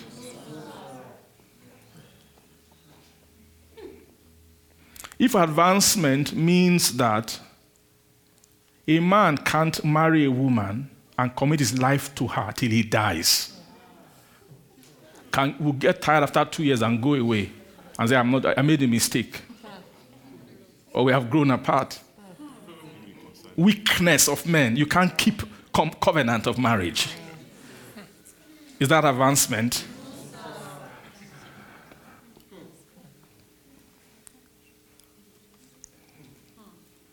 That's not advancement. There's nothing advancing in the world. There's nothing advanced about the Western world. It's the mind. It takes only a mind that has been so beaten down by corruption to think of this world as being more advanced. What is the advancement? Okay, what's the advancement? You can go to the grocery store and buy what? From your phone? Okay. You can order from your house. So you can now, so normally you would get up, shower, right? Go out to the grocery store like a human being, right? And buy things. But now you don't just stay in your bed with one leg up. Now, do you realize that all our advancements are in foolish things? Have you realized that? And then you are getting fat and fat and fat. You understand?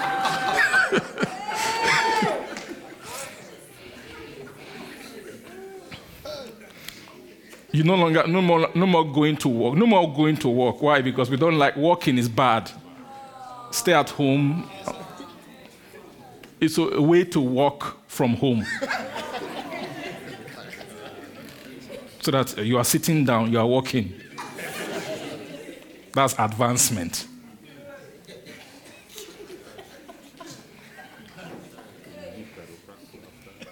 Then you have back pain, right? Or what is it?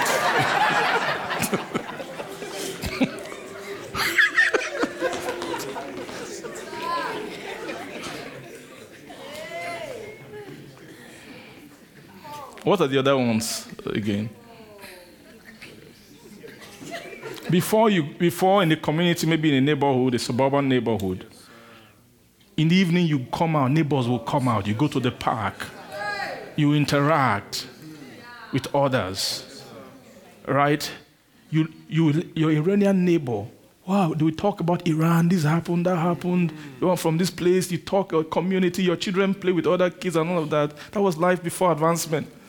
When I was advancement, the street is empty. No single person on the street.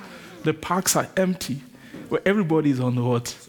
On the sofa, on the iPad. Even in the same house, the children, device 1, device 2. Now, I'm painting this is our world, right? Is it advancement? Now, who are the people who brought this as advancement? People who said who took their mind away from God. Predominantly, that's the truth. Have you noticed that if I don't even call all these things, they are not inventions anymore. Most inventions were done by Christians. And those are things that move the world forward in healthcare, different fields, technology, right? The problem, and this is a thing that Satan, is also the corruptible nature. That every person who is thinking of inventing something, the primary motivation in the world today is how to produce comfort and entertainment. Have you realized that all the inventions are about that? You see that? It's telling you when did those things become target for all the sign of well-being? It means we have been deceived. We have been deceived. Amen. I'm not a backward pastor. All right. I'm not. I'm an engineer. Okay. Sometimes I forget, but actually I am. But, amen. I'm not just an engineer. I work in high tech. Huh? Okay, I'm not talking anymore. That's not my message. But I'm saying that not for anything. I never say that because to me it doesn't, praise God. There's no high tech. It's not even high tech. Nothing about it. Amen. Praise God. Amen. But what you find is that man, our devices is producing our degeneration. What's the point of making a computer that can think for man? Right? Those are the kind of things that we are going into now. Amen. But no matter the device of man, you cannot, what we are doing is against God's design for how the soul should be, how every person, God created a human soul as a precious thing, right? That there's something about that divine touch on the human soul that should drive every adventure of man. That should drive. If man is thinking, I want to invent something, you should think first about the soul. Right? How will he profit the soul? How will he help the soul? How will will it be help God's plan or the well-being of the inward man? Glory to Jesus. Amen. Amen. So I was saying that thing about righteousness, that you can have someone who has a zeal for righteousness, something that seems righteous, but oftentimes it's not according to God's own standard. Amen. Amen. God will not change his own ways, his own laws, his own principle, and bend it for the sake of any man. Thank you, Jesus. Thank you, Jesus. Thank you, Jesus. Thank you, Jesus. Glory to God. Amen. Amen. Amen. Thank you, Father. Yes. Thank you, Jesus.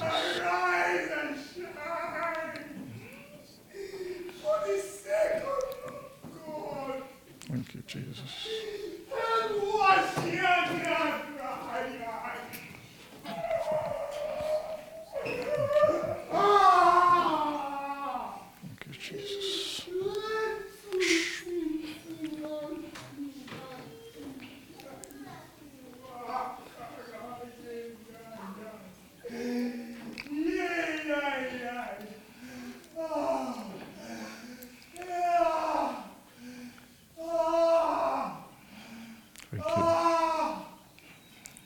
Thank you, Father. Hallelujah.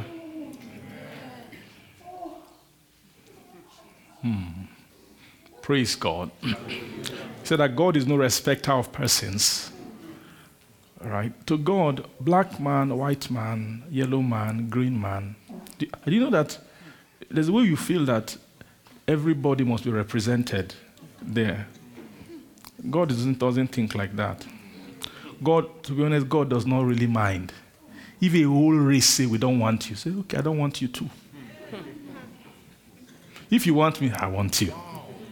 You know, that's the principle of God. God doesn't force. It's not like Muhammad sends people after you with knives if you don't want to comply, you understand? It's not by force. God's kingdom is for willing guys. If you want to come here, nice. There's another place called Lake of Fire. If you like that place, you can go to that place. It's not. Even though I would rather you come, I put before you life and death. But I say, choose life. Oh. But you can say, I don't want life. I say, no problem, it's okay. All right. If let's say all the advanced world say, we have advanced beyond you, God. God say, okay, no problem, be going. Right? It's all right.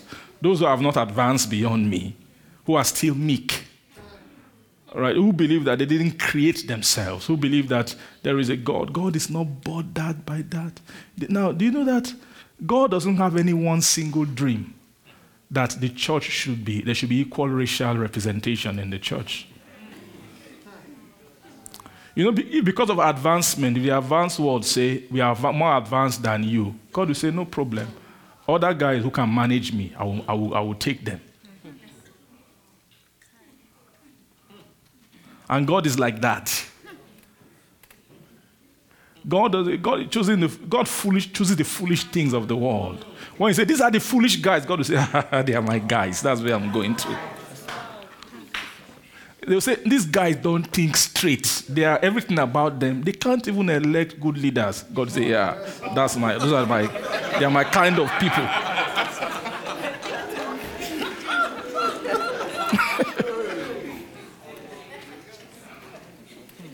God will say, leave them for me. Leave them for me. Don't help them. Don't advance them. Any advancement that removes God is not advancement.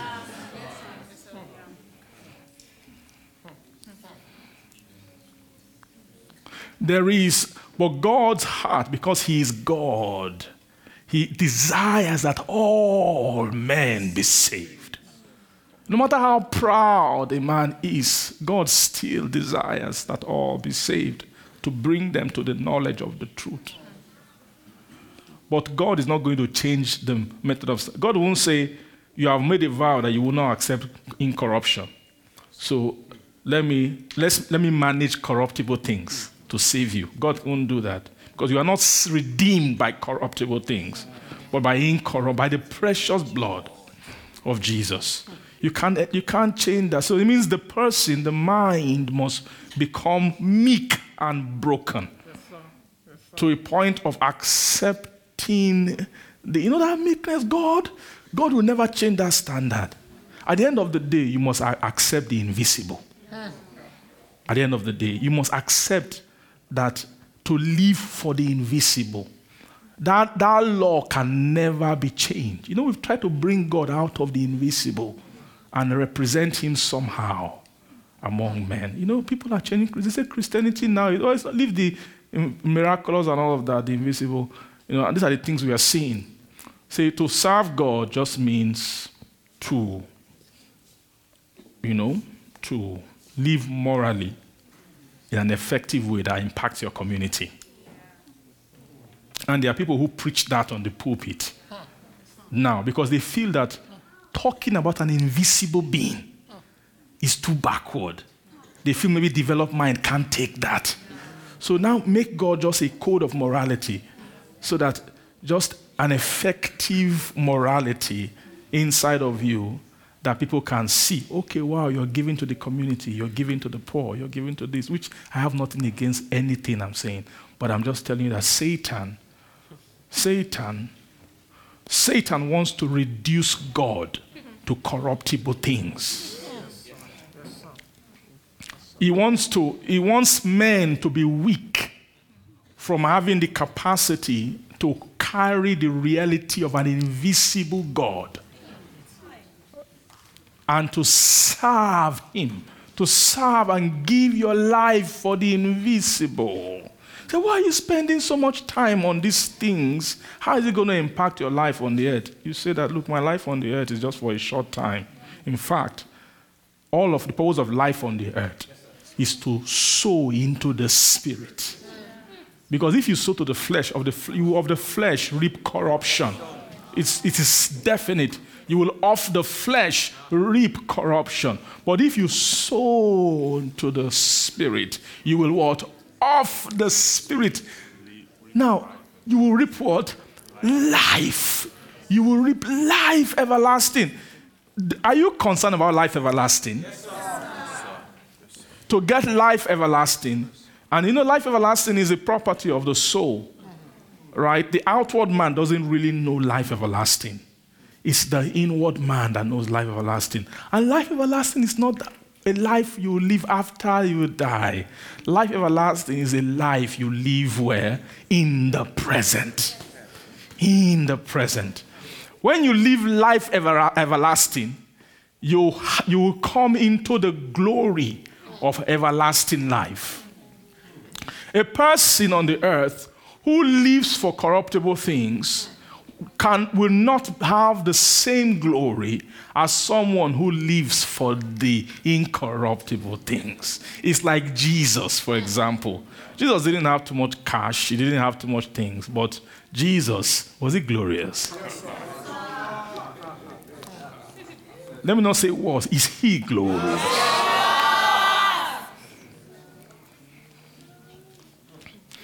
You are reading Paul. Did Paul have money?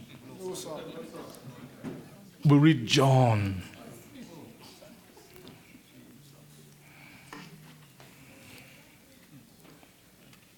Now, if you read them,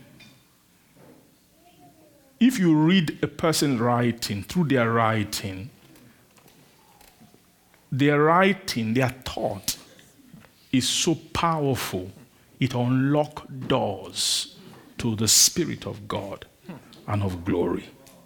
If someone can read John, after reading John for some time, will break down, drive away all his concubines, throw away all his drinks, go and beg his wife, I'm sorry.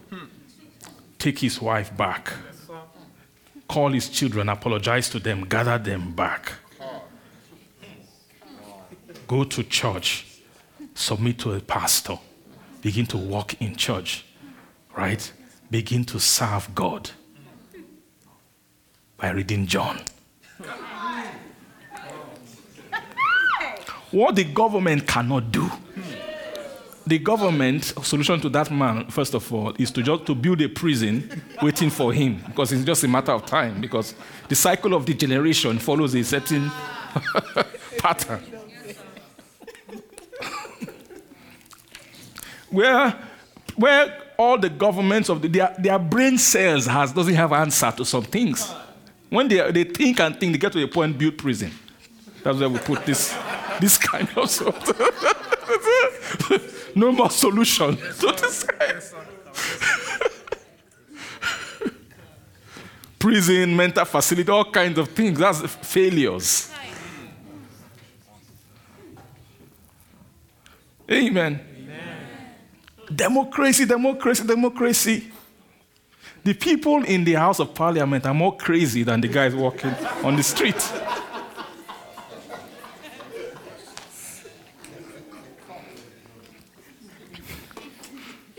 Some of them should be in asylums, right? Actually.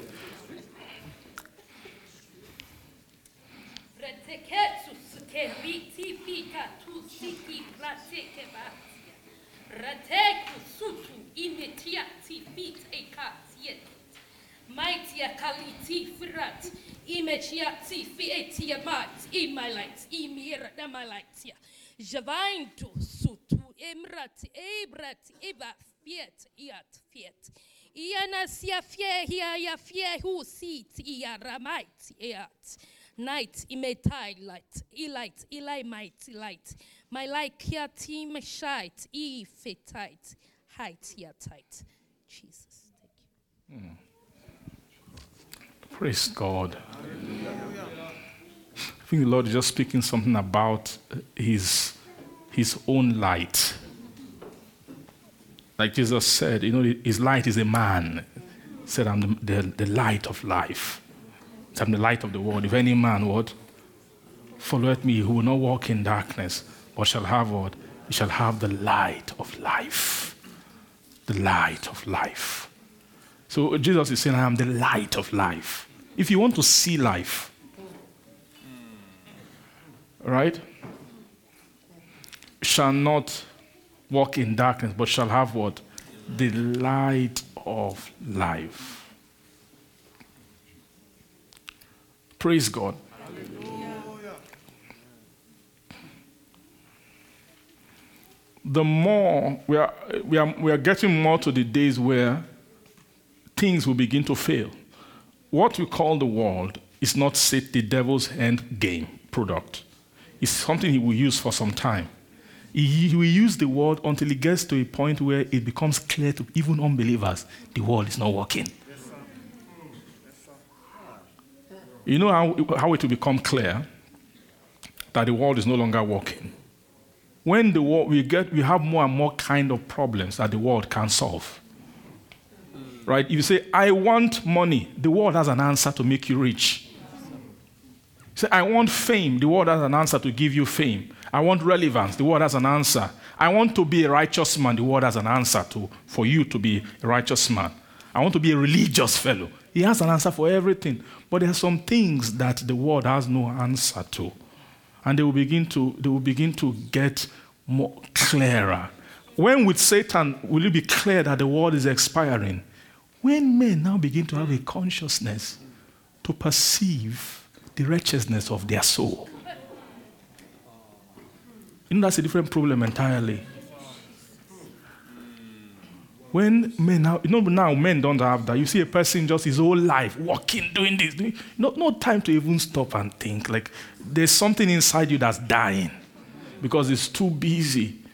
The world has, but there will be a time when men will begin to perceive something fishy about it. Everything that has been promised to us, to me as life. You now, someone will get to a point where you extray your next 3-4 decades. Okay, I will work, I'll do this, I have money, I have influence. Okay, after that, what? You now realize that all those achievements will not answer something you are feeling on the inside. Some kind of wretchedness, some kind of emptiness. You get what I'm trying to say? Something deep on inside the heart that there's something that only God can feel. Praise God. Hallelujah. Amen. Do you know that there will be a time when there will be a season when this veil will just fall? The veil over the nations. You know that veil is the intoxication of men. Why do men live and do it without thinking about future, without thinking about reality? There's a veil. And that's what God is. He's hitting at that veil. He wants to tear down that veil. To remove Satan from his vantage position, to bring him down. When that veil that is spread over the nation is torn, glory to God. At that point, the world will have no longer relevance anymore. It will be clear to men that they are nothing. There's nothing in the systems of this world. Praise God. And you know, even before that time, the sensitivity in souls towards wretchedness will heighten. That's the time when 7 women will take hold of 1 man looking for shelter. You now discover that really salvation is spiritual. And salvation is something that God puts in people. In system, in safety. Imagine someone who has money, who has affluence, who has wealth, who has all the education, all the status in the world, but has wretchedness in his soul. Right? You will go around the world, there's nothing can satisfy that wretchedness. But imagine then you will now come in contact with a tree of righteousness. Right? You know, that's what God wants to make you. That you will become a tree of righteousness. The planting of the Lord means that you might not have money and all that, but you have things in you because you've been investing in the incorruptible. That you get to a point where souls can drink from you, nations can drink from you because you have something in you that nations do not have. That's the promise of Isaiah chapter 2, right? Shall come to pass that the mountain of the Lord's house shall be exalted above every mountain and above every hill. Glory to God. Hallelujah. Amen. Isaiah chapter 2. It shall come to pass in the last days, the mountain of the Lord's house shall be established in the top of the mountains and shall be exalted above the hills, and all nations shall do what? Flow into it. Glory to God. Hallelujah. And many people shall go and say, come here, let us go up to the mountain of the Lord, to the house of the God of Jacob, and he will teach us of his ways. We will walk in his paths. For out of Zion shall go forth the law and the what? The word of the Lord. You see, this Zion is not organized church as we know it. This mountain of the Lord's house is a mountain of congregation of souls, right? People who have been congregated and have been brought to a place to feast on things that are greater than what the nations have access to. There will be a time when the nations will move beyond their devices. You get to a point where in a nation with all their advancement, all their youths will be bad. The children will be what? Will be bad. And they won't have answer to it. It's coming. It's not very far. It's coming. You get to a point where you can't find common natural feeling in young kids, maybe teenagers. You find serious social deficiencies. Number one, they can't make friends. They can't cohabit together. They can't do anything constructive. Why? Because the only thing they are exposed to is wretchedness. Right from, you understand what I mean? Right from when they are little. Why? Because you didn't take them to church. You didn't take them. Your church is not like school. School teach them mathematics, teach them what can mathematics do to a soul? Right? You know that we thought Christianity is nothing. So the developed world removed it. But we've never seen the fruit of what they have been sowing. We've not had a generation yet who grew up without the memory of God at all. It has never happened on the earth before. We're about to see it. We're about to see whether you can raise people like that. You get to a point, you see killers, 12 years old, 13 years old, 14 years old. Because you raise them into a materialistic world where everything is about utility. What gives a human being an inherent value is the soul on the inside. And who puts that value there is God. It's something transcendent. It transcends the physical. But if you raise a person who doesn't, there's no God, there's no point to everything, nothing, no point. You can easily kill someone. Why? Why don't I kill my friend who I hate? There's no reason to stop you. You didn't go to church, nothing about that. We are getting to such point. Now, when you now get to that level, we now see government now realize we have a problem. Is there any law you can write against that? Can you write law to train children? Those are installation of God. It's the fear of God. Can you write a law to put the fear of God in a man? Only the church can do that.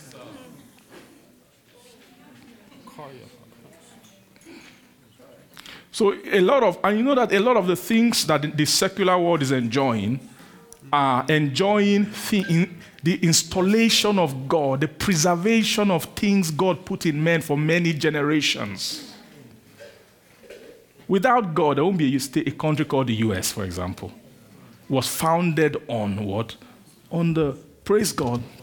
Are you getting what I'm trying to say? And I'm just trying to amplify something to you today. It's very simple. It's not a teaching, it's just a preaching. I'm trying to preach to you the value of being spiritual in this world. The value for you to invest in the invisible, to invest in the what? In the incorruptible. Why? Because the incorruptible is also a commodity for the present. So if to talk to you about the future beyond when you die, you leave the earth, is not enticing enough for you, let's bring it here to show you that the life of living purely for vanity, the era is gone. If you want to invest in anything, invest in stocks, invest in bonds, invest in everything. That's good, but I'm announcing to you that that's not going to be enough for the future. The future in the very near horizon, the greatest need in humanity will not be material things. The greatest need in humanity will be life. Life, I'm talking about not breathing. I'm talking about soul. You get to a point where in your street, 3-5 neighbors will well, can my children come and stay in your house for some time? They will beg you. Do you know why? It's not because you have money. It's not because they have money. So we'll be supplying you, we'll buy all your grocery, we'll bring everything. Can you just be around your kids for some time?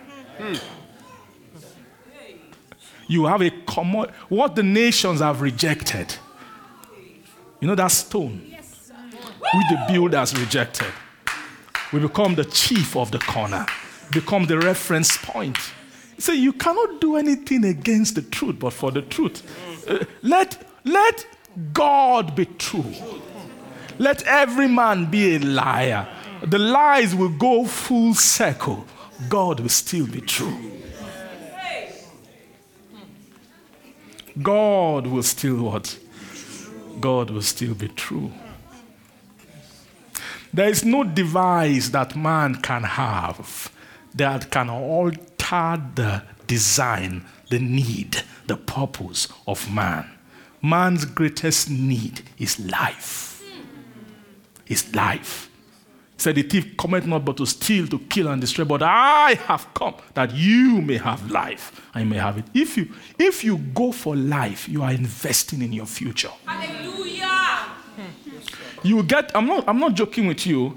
You get to a point where people will be willing to pay money for the life that you have.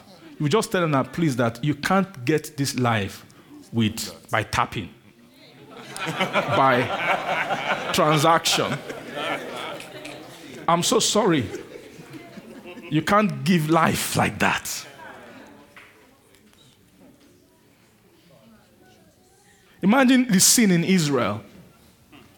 I know that's what troubled the high priest, the Pharisees. One nonentity from Nazareth. They heard him. You know where Nazareth is? The worst of the worst place. He said, can anything good come from this place? Nothing good. Nazareth is like, if you've lived in Nazareth, you go to do job application. They saw Nazareth there. They'll say, we don't need to do tests. There's no point. Since we have known Nazareth, nothing good has ever come from Nazareth. So there's no point. There's something about Nazareth that's just not nice. Now, how can a man from Nazareth? I know the problem was that they now began to hear that people were flocking after him. People were following him. He doesn't have money. He wasn't money.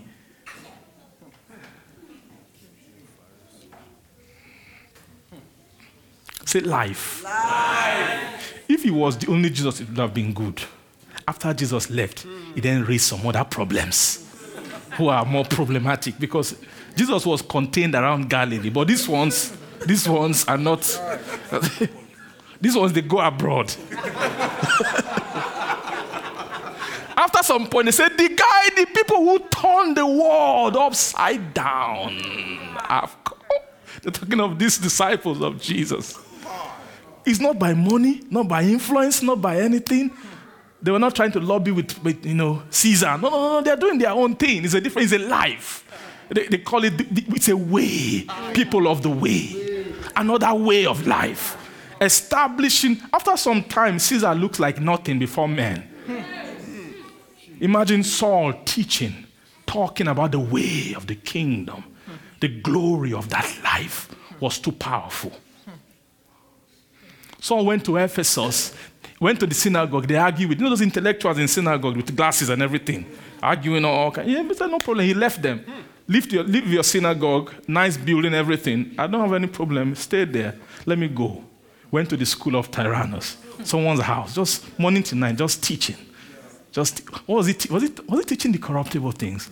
No, just teaching the incorruptible. All these things in the New Testament is what Paul was teaching. Teaching grace. Foundation of righteousness, how to have peace with God, how to have standing in the Spirit, righteousness by revelation. That's what Paul was teaching for 2 years. What happened? You now notice that commerce has begun. The economy of the region began to change. What was changing the economy? Guys who normally buy idols and things for idols, they stopped buying idol things anymore. Because a lot of the economy was tied to a goddess called Diana. There's a lot of commerce around her. That time it was Diana, idolatry.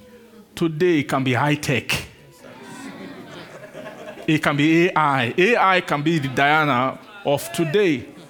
That's why everyone is investing and doing everything. But we now discovered after some time, because of a superior life, begin to turn the eyes of people from the corruptible, from the visible. I'm sure Diana, the best Diana can give you is give you a guarantee of of your future.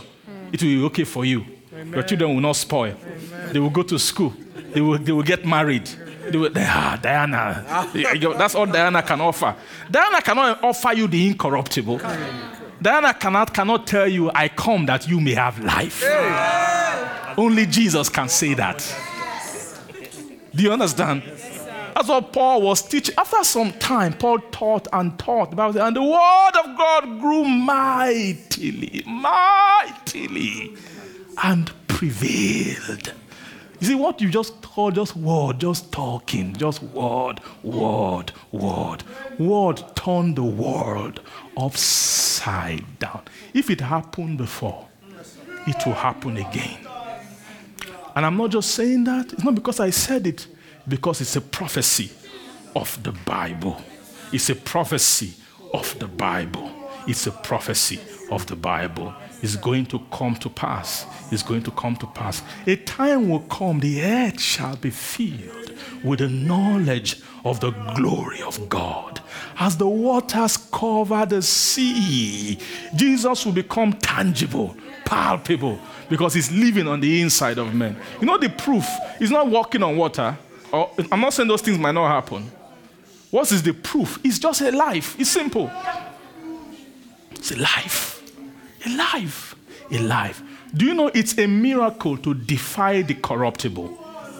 How do I know it's a miracle? Ordinary men cannot do it. To live for the invisible. Paul said, I am crucified with Christ. Nevertheless, I live. Yet not I, but Christ liveth in me.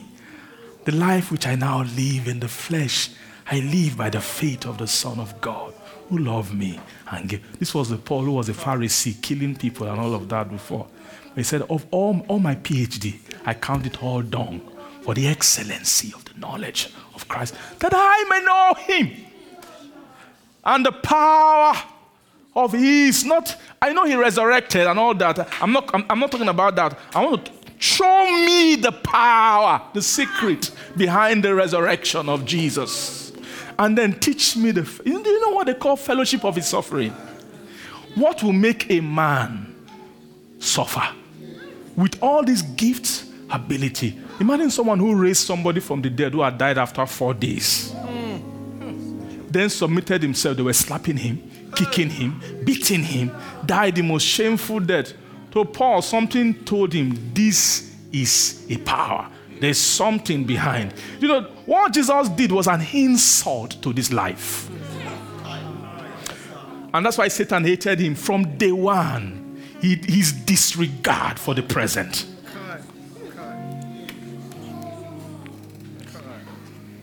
His disregard for it is to prove to man and to humanity, you are made for so much more.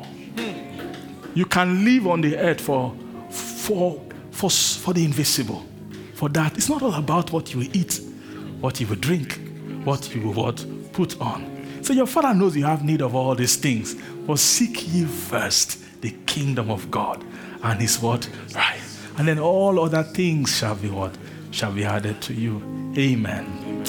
Glory to God. Hallelujah. Glory to God. Hallelujah. I don't know, do I have seekers of the invisible?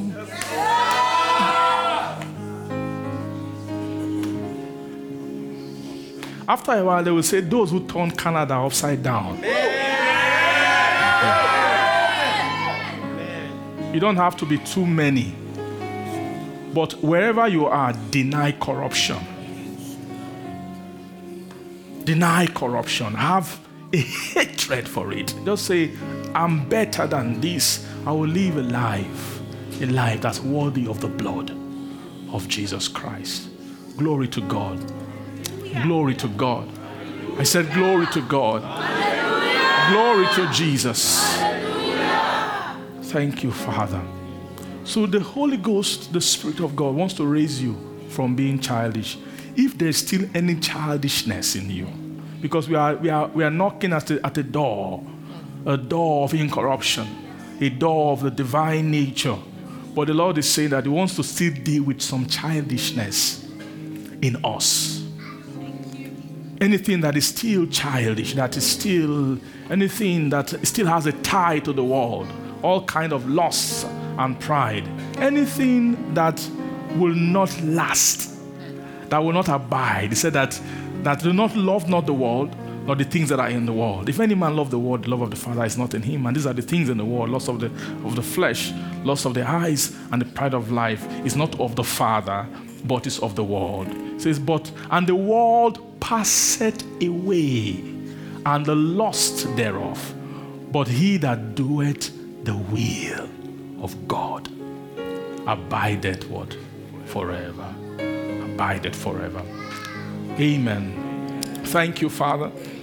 Lord, we receive grace from you. We receive grace. We receive grace. We receive grace. We receive grace. We receive grace. Oh, we receive grace. Lord, we receive grace from you. Thank you. That grace that bringeth salvation. Bringeth. He said it will bring salvation. When that grace is present, we stand in that grace. Salvation will come, because the grace will teach. Denying ungodliness, worldly lusts, we should live righteously, soberly, and godly where? In this present world. Say, in this present world. In this present world. In this world. You live soberly, righteously, and godly. And godly. The Lord is raising a church here. He's raising a church. He's raising a church. He's raising a church. It's a church for the declaration of His Father's name. A people who have arrived at a place of peace, who have acquired the bond of peace, to whom He won't be ashamed.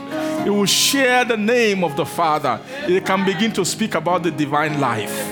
The Lord is raising a church. Jesus is raising a church. He's raising a church. And He is calling everyone to hasten into standing in the Spirit.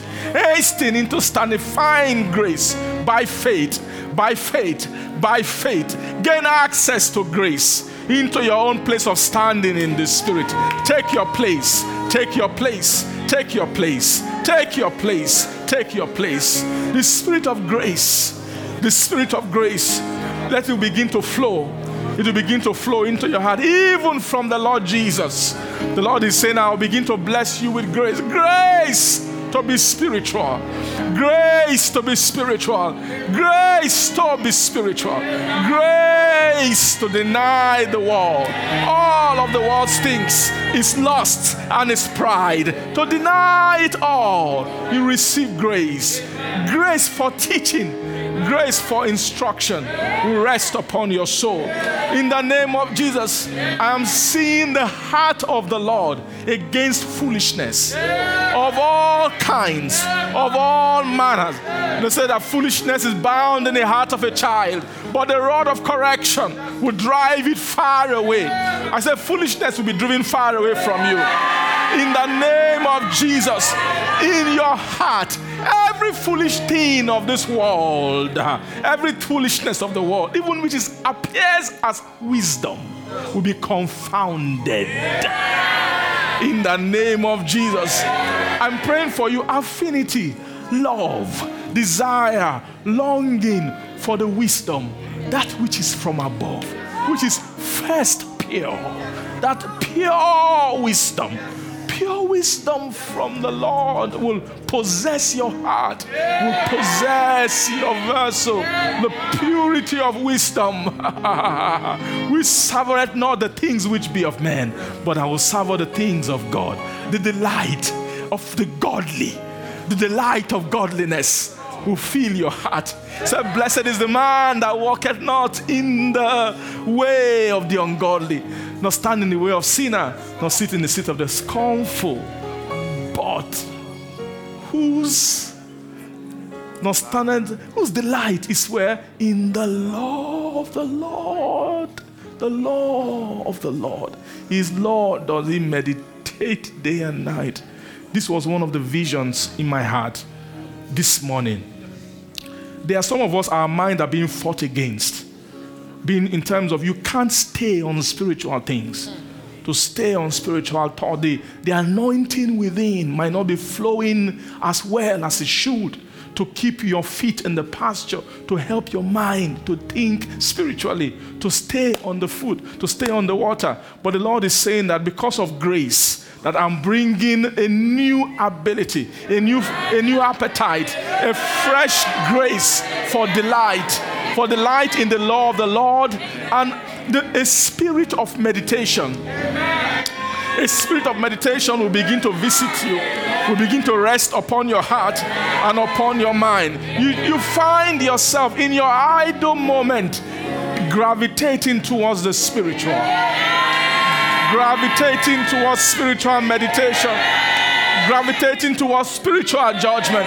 Yeah, because he that is spiritual judges all things. You become a house of judgment, a machinery of judgment in the name of Jesus. Thank you. Father, we give you glory. We bless you. We bless you. Frehena kasataria entavarahana mai krentu miel de vehende emi kamota emi kalohota emi kalahoti eningre helto emi creator efarata efretareno evrentaranamassia in an oriente se irena oretamasa. The Lord Jesus himself will raise defenses in your soul against contrary winds. Every wind of doctrine tossing you to and fro, that will cease from today. I say the grace of stability even in the spiritual, will rest upon you in the mighty name of Jesus. Just begin to bless the Lord. Just thank him. So Lord, we thank you. We thank you. Thank you. Thank you. Thank you. Thank you for deliverance from the bondage of corruption. Thank you. I receive it. Say, I receive it. I receive my own deliverance. I receive my own liberty. The Lord is that spirit. Where the spirit of the Lord is, there is liberty. Receive your own liberty. Say, Lord, I receive it. Lord, I receive it. Lord, we receive it. Liberty to walk in the Spirit. Liberty to live in the Spirit. Liberty to follow the Spirit. I receive. Oh, we receive it. Rekamayando repahaya losia. Oh, riandevara mostekeria. Ropakata. Empraketa. Oh, mayante ya.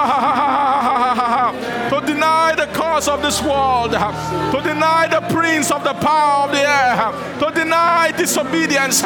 Grace. Thank you, Father. We receive it. We receive you. We receive it. We receive it. We receive it. We receive it. We receive it. We receive it. Rekayambo shatarana barana bose. Oh, mama, mama, mama, mama, mama, mama, mama, mama, mama, mama, mama, mama. Oh, rarate. Rekayando seherabata. Oh, remaramanduri araboste. Oh, thank you, Jesus. Oh, thank you, Jesus. Oh, thank you, Jesus. Rentasa, escape from the corruption that is in the world through lust. Escape. The prison doors being open. The prison doors being open. Into the glorious liberty of the sons of God. Neneko retire. Oh, retire. Oh, retire. Oh, retire. Oh, retire. Oh, retire. Oh, retire. Oh, retire. Oh, mama, mama, mama, mama.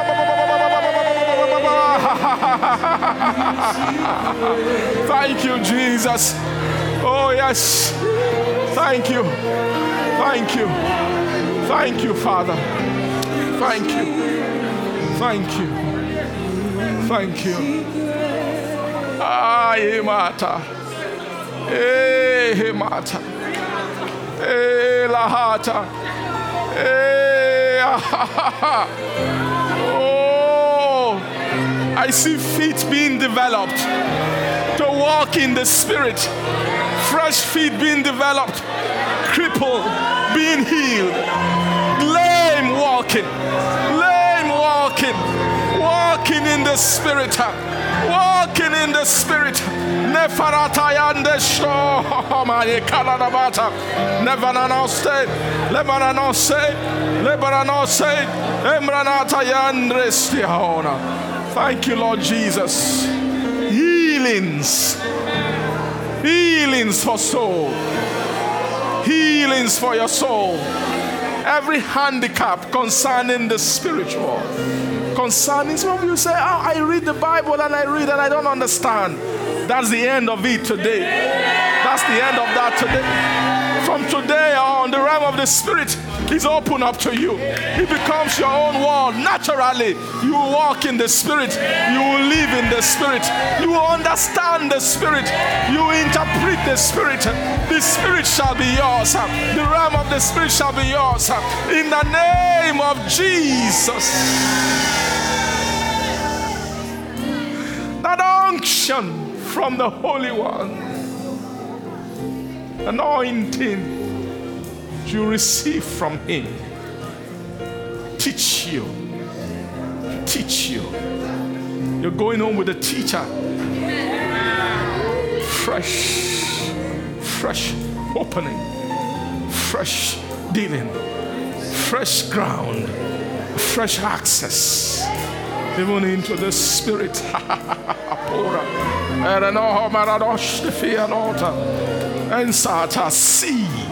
See.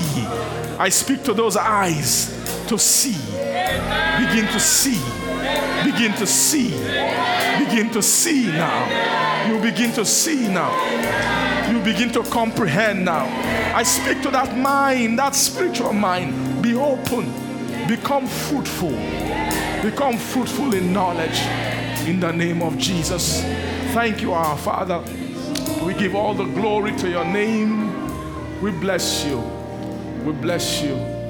I pray and I come against every spirit of fear and hesitancy. Every fear that has kept you bound from having liberty in the Spirit. I say from today you are free. You are free. For the law of the Spirit of life in Christ has made you free. And you are free. Because if the Son makes you free, you are free indeed. In the name of Jesus. I say blessing of freedom. Freedom of expressions. Freedom of living. Freedom in the Spirit. Receive it in the name of Jesus. Thank you, Father. We give all the honor to your name and we'll bless you. In Jesus' name we pray. Amen.